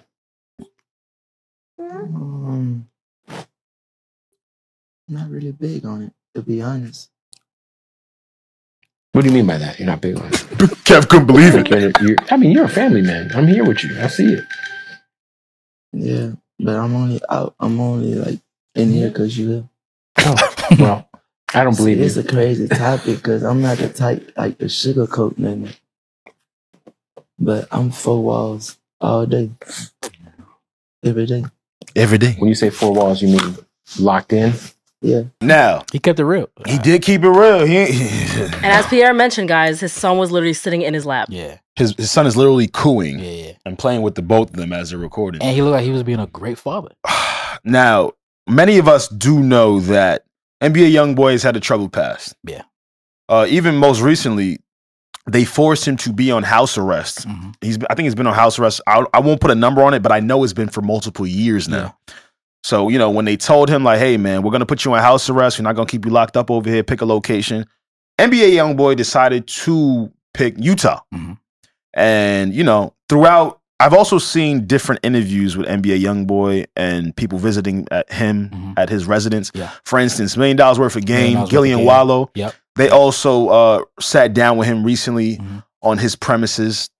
And it's interesting to see what people go through when they went through a lot. Yeah. So let me break that down. Yeah. That's a great way to say that. Yeah, it's because now I think NBA YoungBoy is proactively trying to figure out what makes him move, what he loves, what he doesn't like. And I wanted to also mention that NBA YoungBoy is only 24 years old. Wow. Imagine being 24 years old with 11 kids. That's tough. Now, I'm not here to shoot nobody no bail. My pops wasn't in my life. I ain't trying to big the nigga up. Yeah. Okay? I ain't trying to say that. I hate this. Okay? But I'm not trying to big him up. I ain't trying to big no deadbeat up. Oh my goodness. But see, I can't even put NBA in that conversation because I don't think he's there with his children. Yeah. They hang with him. His child. From what we saw in that shot. No, and they be in his like music videos and stuff. Okay. All the time because again, he can't leave home, right? So he's like, yo, move. Nah, all right, get him in the shot then. Fuck it. Like, just pull up. Fuck it. We gonna shoot the video. You know what I'm saying? We here anyway. We here. Yeah. So I wanted to ask you guys, how surprised were you when you heard his reply to Bootleg's Kev's question about fatherhood? Yeah. I just think he didn't know how to answer that question. Like, I think that's why he said that. Like, in the moment, he probably didn't realize that he said, I'm not really big on it. I guess he was trying to like tone it down because he's used to like doing that, I guess, when it comes to family. Yeah. But I don't know how he is as a dad. I honestly don't know how I feel, but I think just that response, I don't know if he really meant it. He just like said it. So for me, I knew he's about to say something groundbreaking because he took a breath. He took a moment. So now, usually when people ask you, "Hey, what's it like to be a father?" Right? You usually hear it's usually like a knee jerk, like, "Yo, it's great. I love my kids. They did this." Yeah, everybody got to say that. Like, yeah. But he took a breath, or I don't know if he took a breath. He took a moment. And then proceeded to say what he said. I was definitely taken aback. I was like, wait. What? Huh? Like, you know how you've mentioned about conundrums before? Yeah. My eyes were telling me he a good father. Because you see a kid. My mind is like in disarray. I'm thinking like, wait, nothing's making sense right now. Yeah. I was kind of like, that actually intrigued me more to finish watching the rest of the interview. Yeah. I think what adds to NBA YoungBoy's healing is his solitude. I could see that. I could be wrong, but just from what I'm assessing, right? When Bootleg Kev said like, "Yeah, what do you mean? You're not a good father? Like, your kid's right here. Like he's playing with my hat. Like we're trying to steal it. Yeah, like we're all bonding right now. Yeah. He literally said, "Nah, I'm 4 corners all day long. Yeah, just trying to chill out, do the things I like to do."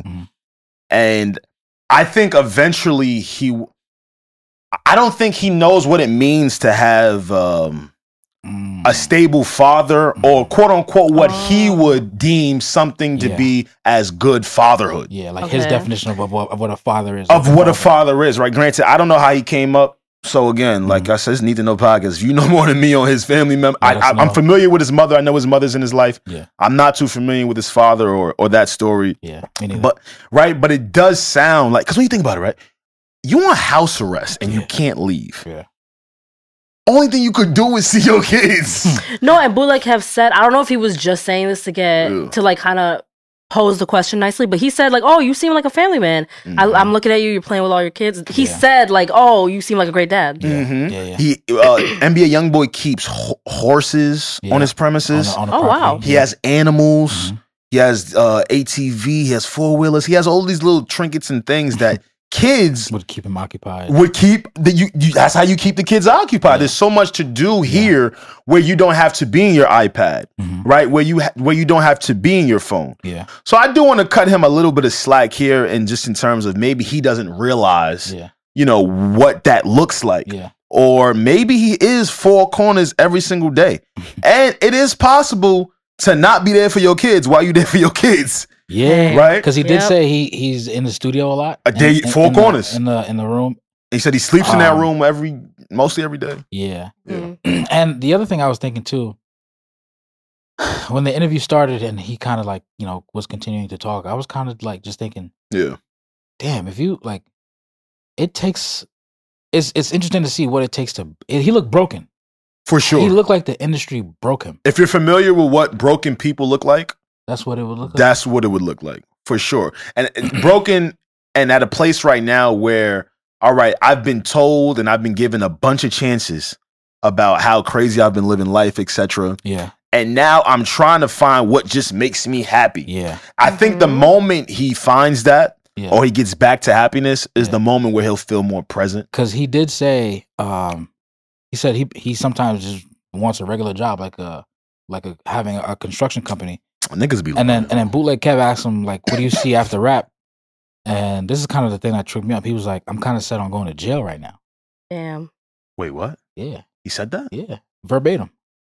I feel like he just is so unhappy. Like he just rather be in jail. Yeah, and you feel like some of those people that just punish themselves, right, or just self-deprecate constantly because in their head they're not where they want to be yet. He strikes me as something like that. Yeah, not everybody has a strength to like not self-deprecate. Yeah. He also said, "I real life hate this ish," and then verbatim, and then he said it takes a toll on him and his wife, and he also revealed that he cries a lot.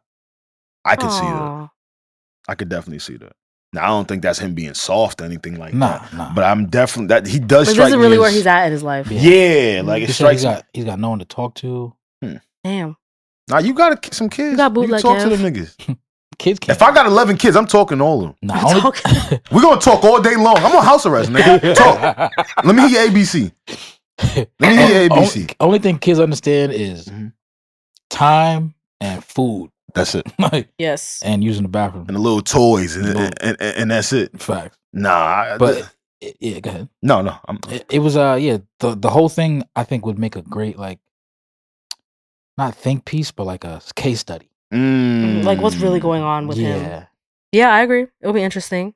But yeah, it was very interesting. He said he doesn't love music as much. He doesn't go to the mic. He doesn't love music to run back to the mic. So like basically he was saying that being an artist isn't what catapults him, or not catapults, but propels him to go on the mic and rap. He's probably just burnt out right now. Yeah, he puts out a ton of music. Yeah. All he needs throughout to get the year. He needs to get back to like the reason why he loves rapping in the first place. Yeah. That's just the hard part when the businesses mix, because I do think NBA YoungBoy is on a race on trying to get out of his record deal. Yeah, for sure. So then you get into this mode where you're like, all right, cool. I'm gonna just be 4 corners in the studio, just making all this music, and I'm gonna just keep dropping this music until. So maybe once he gets under the restraints, right, of his label, or just other people that feel like they have control over his career, maybe it might breed a little bit more happiness. I also think the whole 4 corners and recording all day, I don't know if that's gonna help, because if he is burnt out, like when artists are burnt out, a lot of them have said like, oh, what got me out of it was I went out and lived new experiences. Then I went back in the studio and made music. But now he can't have that because he's on house arrest. Yeah. So I don't know when this chapter is going to end, but we're praying for you. I don't know. Yeah. He also, this is kind of cool. He also said he wished he was like in the middle of, in the water. Remember that part? Basically saying, it was speaking a lot to seclusion. Right. Like he wanted to feel secluded, and the only way to reach him is to like fly out to him and like kind of see what he's doing. I don't want to get too much money where I just get depressed. Yeah, that's tough. Like so many celebrities keep telling you, they keep coming out and saying like, dog, none of the millions is making me happy. I feel more depressed. Damn. I just really want all of them to find more happiness. And full circle moment back to Cat Williams now, right? That is why I'm so impressed with Cat Williams. Facts. An individual who has become independently wealthy while sticking to his morals and what he aligns with. And he's still funny. Still funny. Still does what he wants to do, but doesn't feel all the pressures from the world like how the other people do because of what they might agree to with that corporation, this person, or that. And I think it's something in the entertainment space that a lot of people should strive to be. Oh, for sure. You know, granted, I know being independent a lot of times is a lot of hard work. Very tough. And, you know, again, we speak about it here all the time on the podcast. You know, it's an independent podcast and, you know, just trying to do everything can be a tedious task, right? Sure. Yeah. So and he does that with all his kids. He does. He's a single parent. Single parent doing, I forget what the number was of kids that he had a couple. Because he adopted some. He did. He had a few though. Yeah. He had a few. So to do all that, that's tough. I'd imagine he has a good team. Yeah. But yeah, maybe that's what NBA might need. And you know what, man? I think a lot of we actually spoke about this on a recent episode, on Twitter, right? There was a young lady who came out and said that, you know, motherhood really isn't too fun to her. It was along those lines. I'm paraphrasing right now. Yeah, she was like, to be honest, like, I don't like being a mom. I don't like being a mom. And people were like, girl, don't say that. She's like, I'm just being honest. Like, are those people really bad people though? What, like which people? Those types of people that actually say right? Like, I don't think that woman, the tweet was bad because in the replies she said, "Hey guys, I never said I hate my kid. I never said that. Right. I'm just being honest. I'm like, motherhood, I'm not enjoying it. Right. That I don't think that makes her a bad person. But if she acts on it and you know gives this innocent child a bad life because of her decisions, I feel like that I'll be like, girl, you don't do that. Yeah. But I don't think she's a bad person for being honest and thinking that. Yeah, and I think most I would assume most mothers kind of, every parent has that kind of moment where it's like wow, yo, I love my kid, but right now I don't really like you. Like, no, I mean that's just being human, right? Yes, yeah. I don't want to vilify parents. All right, I'm my mom's only child, and right. And as I was, what's up? Oh, it's just you two. I have to think about it. Like, wait, yes, mom's only. Okay. Yeah, my mom's only child. Yeah. Right. So as I developed as a kid, like teenage years, going into college, all that shit, I started to look at my mom differently, but not in terms of anything bad. Just really in terms of understanding who my mother is. Okay. Right. And just seeing how it could have probably been unpleasant to deal with me when I was young for, so however many years without the most amount of help. Yeah, doing it by herself. I don't think she's a bad person if she ever had a day where she was like, this nigga pooped the pamper again. This is 30th time. It's the 30th time, nigga. I gotta go to work at 4 a.m. I don't think she's a terrible person for feeling the way that she feels. Oh, no, right? absolutely not. Yeah, right? Kids are difficult. Kids are difficult. No, like imagine, this is why I don't want to have kids right now. Imagine you guys know I be tired after work. I make it very, I don't hide it. No, yeah. I show up for the podcast every single week, but you're killing it right now. But I'm tired. Yeah. Like, so imagine going to work, working so hard, and you come home and you have these freaking kids. Like, just they have to eat. I might say I ain't too big on fatherhood in that moment. Like, I could see why they're like, fuck. Like, yeah. You don't stop eating. You don't always eating. Now, granted, it becomes dangerous when it becomes negligence. Yeah. Right. And when you act on it. Yeah. Like the kids aren't eating, the kids are being abused, mentally, physically, etc. That's when it gets weird and it's cool. Yeah. Fatherhood, motherhood, you right. You ain't big on it. Nah. But man, if it's just a human going through the phases of life while incorporating a child, I'll grant a little grace because I don't think he keeps that answer going forward. No, I don't think so. As he matures, right? As he gets, more of the role. Yeah. Granted, you should have 9 kids. I thought you would have got the hang of it by 4. That's a lot of kids. That's a lot of kids, but yeah, man, we're sending well wishes to NBA YoungBoy. Yeah. I wanted to ask you guys if you had anything else you wanted to tell the people. I'm gonna leave the people with some quotes for the year. Okay. Yeah. But wait, so you should do that last because Pierre has a question for us. Yes, P. Hit it. Damn, you're introing both the last topics. Wow, he's killing it. Big day for him. I've been watching y'all. I've been around for a little bit. You have. So I got a question for you guys. Open ended. This guy's good. And viewers, you guys also write in the comments what you would want to do with this, or what your answer would be. Right. So my question is, what's the most unappealing thing for you to find out about your significant other? The most unappealing thing. The most unappealing thing. That I would, or yeah, no, that you would. Not that he actually does this. No. Wait, are we going funny or are we going actually? That's my real answer. Up to you. Because my initial gut reaction when you said that, like, what's the most unappealing thing? If I found out my man like secretly like hates women, like disrespects. You know how you could tell the way a man talks about just stuff. I'm like, you secretly hate women. Yeah. That was my first answer. I don't know if that's my full answer because I wanted to low key give a funnier one, but that's my first thought. Now, Alex, you talk because I have no idea what to say. Okay, so actually, I see where you're coming from already, for real. Yeah. Most unappealing. The most unappealing thing that I could find out about my spouse. Yes. No, significant other. My significant. I don't know because at some point, like, if you're locked in, clearly you know their values and morals. Yeah. So all the little side things that they do, I don't know. You just kind of like not deal with it, but like, what could it be like? Like he doesn't flush a toilet like that. I don't know. That's not really gonna make me give up on him. I got it. I see what you're saying too. The most unappealing thing for me is being with someone that doesn't have confidence. Oh, that's a good one. Right? Because we all come in different flavors and sizes.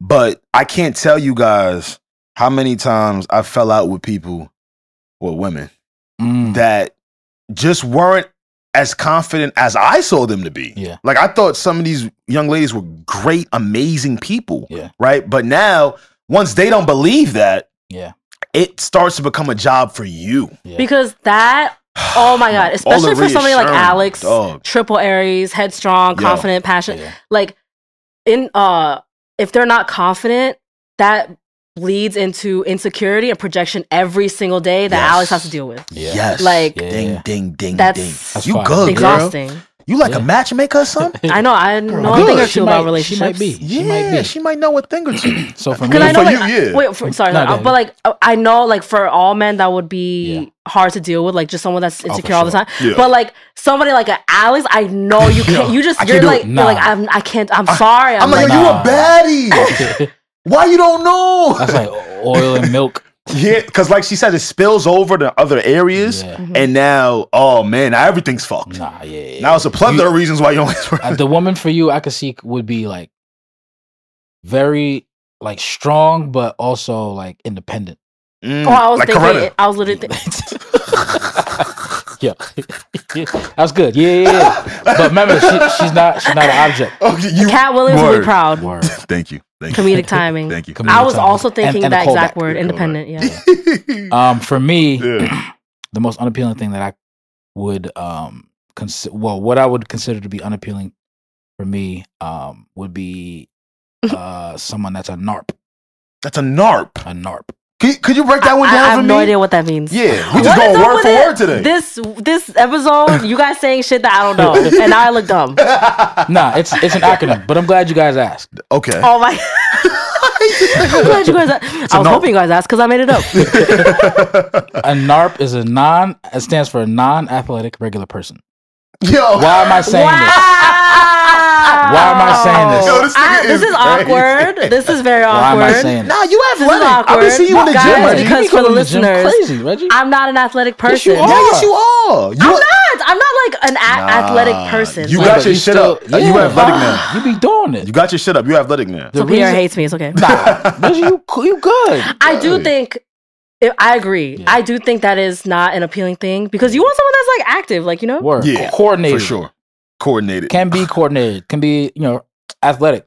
Nah, but them clumsy joints be having the best. Like when they clumsy, her shit clumsy. Yeah. All right. What? I don't even know where to go from there. But all right. So now we know what you like, right? Nah, because if she too coordinated, like you gonna try and out-hoop me or something? No, coordination is fire, bro. Yeah, like where did you get this shit from? Coordination is fire, bro. Give me examples of good coordination. You be in my notes or something? You my guy. he hit his phone. You my guy, bro. I gotta hide this from you. Might. So it's a new phone too. My example of someone who's coordinated recently was on Instagram. Okay. She was doing with a big dog. So her was on Instagram. The singer, guys. Shout out to her. Her was on Instagram. Shout out to her. Okay. Putting up shots with Chris Brinkley. And if you don't know who Chris Brinkley is, he is a very famous NBA trainer out here in New York. Your favorites have trained with him: LeBron James, Carmelo Anthony's, Julius Randle's. Everybody. Wait, who's that guy? I'm gonna sound so dumb. The only white trainer in NBA 2K. Oh, he's white. Okay, never mind. Because the one that I know about on Instagram, obviously everybody knows. I know, guys. I'm late. Lethal Shooter. Yeah. I want to beat him up. I thought you were talking about him. Now I want to beat him up. Why? Because this motherfucker keep finding different type of hoops to shoot on. A glass hoop, cash. A nail hoop, cash. The one that he built, cash. Yeah, the one that you built, cash. Like not one motherfucker should be able to shoot that well. I'm listening to who was also shooting cash? Oh shit. Was her, bro. Yo, she was. Word? And when you saw that, you were like, okay, this is cool. I was dumbfounded. R&B singer her? R&B her. Because a lot of times when we see our artists or our respective artists and people who we, have certain affinities for, we don't really put them in anything else other than what we found them in. Yeah. That's what you do, yeah. They're like, music is your life. Yes, Pierre, that is what you do. Nothing else other than what I know them. Like, Pierre only thinks we know how to podcast. Word, that's it. Like, he doesn't think we have other talents. I called Alex once. And you know how when you call somebody, you could tell that they're eating? Yes. Mind you, Reg, the thing is, we never see Alex eat. Oh my God, he was eating. How exciting. He was actually eating. I was like, yo, bro, I'm going to call you back because I know this got to be your time. Sacred experience. It's an anomaly. I was watching her shooting the shots and I was impressed, dumbfounded, astonished. That's sexist. Oh, nah. Damn, you tried to line me, bro. I could have said that. I could have went that angle too. I could have done it, but I didn't do it. I'm playing. I love you. Because what her was doing is impressive to anybody. You know? Right. She was making them in a row. Like you're saying because you expect for her to be an R&B singer. Yeah, I never thought to put her in athletic coordination in the same sentence. She be playing on the same site. That piano. I mean, she be playing the fuck out of that piano. She be playing the fuck in the athletic sense. I've never seen it, but I will say this. Yeah. I did a deep dive on myself. I'm like, why is it that? Why am I like this? Why is this fire? Right? Yeah. Granted, my wife played D1 ball. Yo, no. Period. If y'all don't know, I was gonna bring that up. I don't know if you wanted me to bring it up. Me either. But she is definitely athletic. No. She's a hooper. She might could be me. Not fact. She coaches all that. She might could be. She like the female Jesus Shuttlesworth. Yo, no. She's a bucket. Okay. For sure. She's a bucket. I love it. I thought to myself, like, yo, why is that so fire to me, right? And then I realized I'm similar to Ocho Cinco. What is Ocho Cinco? What did he say? As a man, again, me as myself, if I'm dating someone, the hope is one day I'd want to marry them. Sure. And then after marriage or during marriage, we would procreate. You really want to raise athletes? What? That's my life's goal. Not necessarily athletes, but just kids who are athletic. I feel guilty. Don't stop bringing this up. I feel guilty about this every single day because on my lovely boyfriend side of the family, athletic. He's Haitian, tall, naturally strong. He has two brothers, so it's 3 boys in the house. All of them are amazing basketball players, amazing athletes. And then there's me. I'm 5'1". I can't play sports, so I'm gonna mess up our gene pool. You to balance because he got to work hard. Your kid got to work hard. Imagine our future son is short because of me. I'll never forgive myself. How tall are you? I'm 5'1". You gonna come out like me? Nah, your son gonna come out like me. I hope my son gets all of John's genes and my daughter gets my genes. Nah, it's gonna be half and half. I'm tell you what. My pops was 6'6". Word? Yeah, real shit. Wait, oh wow. Pitches. So you oh my God! Stop it. That's fire. Because in my mind, I'm thinking. You thought I never seen a nigga? Yeah. Nah, I seen a nigga. That nigga just went to Cali or something. Go fuck on bitches. Oh my God. But nah, this was what I got tight with when I was growing up, right? That motherfucker. You're tall. I'm decent, but this is where it evened out. I'm gonna show you where it evened out at because Pierre's on to something with procreation here. My mother's 5'3". Here I go at 6'1". So you to balance. She's kind of short. 6'1" came, but if I would have, if you know what I'm saying, if you would have ran into somebody else, maybe 6'2", I might could have been like 6'8" for real. You would have been like Bronny. You know what I'm saying? To me and him, I could be the same height. Yeah. Nah, Bronny's 6'4". No, I see like Pierre, because Pierre sports is his life. So you like picture your future. You want to play sports with your kids, you know. And worst case, if anything ever happened, I know my kid could like fly out of it. You don't feel like you can force your kid to be like coordinated? Absolutely. I got a plan. I don't know. I got a plan, bro. No, what if they Pierre, but what if they naturally are very like they don't gravitate towards sports? They're more artsy. That's fine. No, it's not. It's not. That's what I'm asking. I'm gonna be tight, but that's you're gonna hate your kid. I'm gonna be tight, but it's fine. You want to hear my plan? What if you get like 4 girls and all of them are girly girls like me? I almost just had a heart attack. Reggie, please. Girls are fire though. You know that's what's gonna happen. Sure. Yeah. Lord, if you hear me right now. Yeah, you know he listening, so be careful. I just thank you for helping. Do you want like all boys? There you go. If God were to come down here and say, "Hey, P, what do you want?" First, I check with wifey, like, "Yo, you know what we want to do." And he good. You know he being recorded right now. I'm a want. That's a word. I'm a want 3 boys and one girl. Oh, something like that. Okay, you gotta have like one. I could definitely picture you with like a little girl, because the king's got to protect the little queen. Yeah, I could definitely picture you with a daughter. Yeah, fire. But he's like, no, 6 boys. I guess one girl. I like the daughters that be protecting the brothers. Yeah, that shit is fire. Like my older sister. Okay, I love that. That shit fire. Nah, because the older sisters be gangster, bro. Yeah. Yes. What? They do not play about their little baby brother. What? Oh my god. They get gangster. I need that loving in my family. Period. Word. My plan though need that is when God willing, okay, we have a boy. Right. He come out first. Every now and again, when he get a little older, I'm gonna push him around a little bit. He gonna kind of play fight a little bit. He gonna throw the nigga to the floor. Like a tough love situation. little tough love. I'm gonna probably go to like the park and do some ladder drills. And just shit. to kind of impress him. Yeah. Or like fake, like, hey, like, what do you think of this? So try this, try that. And then next thing you know, he's 6 with quick feet, coordinated hands. You know what I mean? This guy got the whole shit and I'm figured out. But you're on to something. I ain't gonna lie. Like who you procreate with is very synonymous with their genes and what they could do. Yeah. And that's Chad's whole thing about the reason why one of the reasons why he's with his current wife. Got you. Or his wife is because he put her through a test on one of their dates. Oh my gosh. He found out she was athletic. Shout out to Rel. Oh, thank God my boyfriend didn't fucking do this. I would have been huffing and puffing. Playing ping pong. I would have been like fainting. Let me see what you're 40 like. Cat Williams. Right now. Yeah. I don't like testing. Like if you don't show me, I'ma just dip. Okay. Like if they don't want to do it. Yeah, like if you don't show any natural urge to want to show me your full forward time or do some sit-ups, man, it's all good, man. I'm gonna just head out. Listen, man, I have really enjoyed our conversation today. Good job, Pierre. Thank you, yeah, good shit, P. Good shit. First conversation of the new year, 2024. I wanted to leave the people with some quotes. Mm-hmm. You feel me? Do what you will with them. I know we spoke briefly about resolutions to start, but these are just some things that came to my head. All right. Do not let them people panhandle your thoughts this year. Okay. Yes. All right. Don't let that go over your head. All right. Don't let them take some original thought that you had and put in the streets. All right. Don't let them put in them dirty streets and reword it for you. All right, man. Your thoughts are your thoughts. And you can listen to We Have More Thoughts here on the Need to Know Network. Whoa. Okay, come on now. You know how we rock. You see what's going on here? A lot of transitions. I see it. Transitions. Okay. And this one, my last one that I pulled, can't even plagiarize because this just a masterclass is what I saw from Cat Williams. He said that you can either juice or go to the gym. And in 2024... if that went over your head, get ready for the next year. You ain't ready for this year. Try again next year. All right? You can either juice I remember that. or go to the gym. Yeah. I shouldn't have to break down what that means.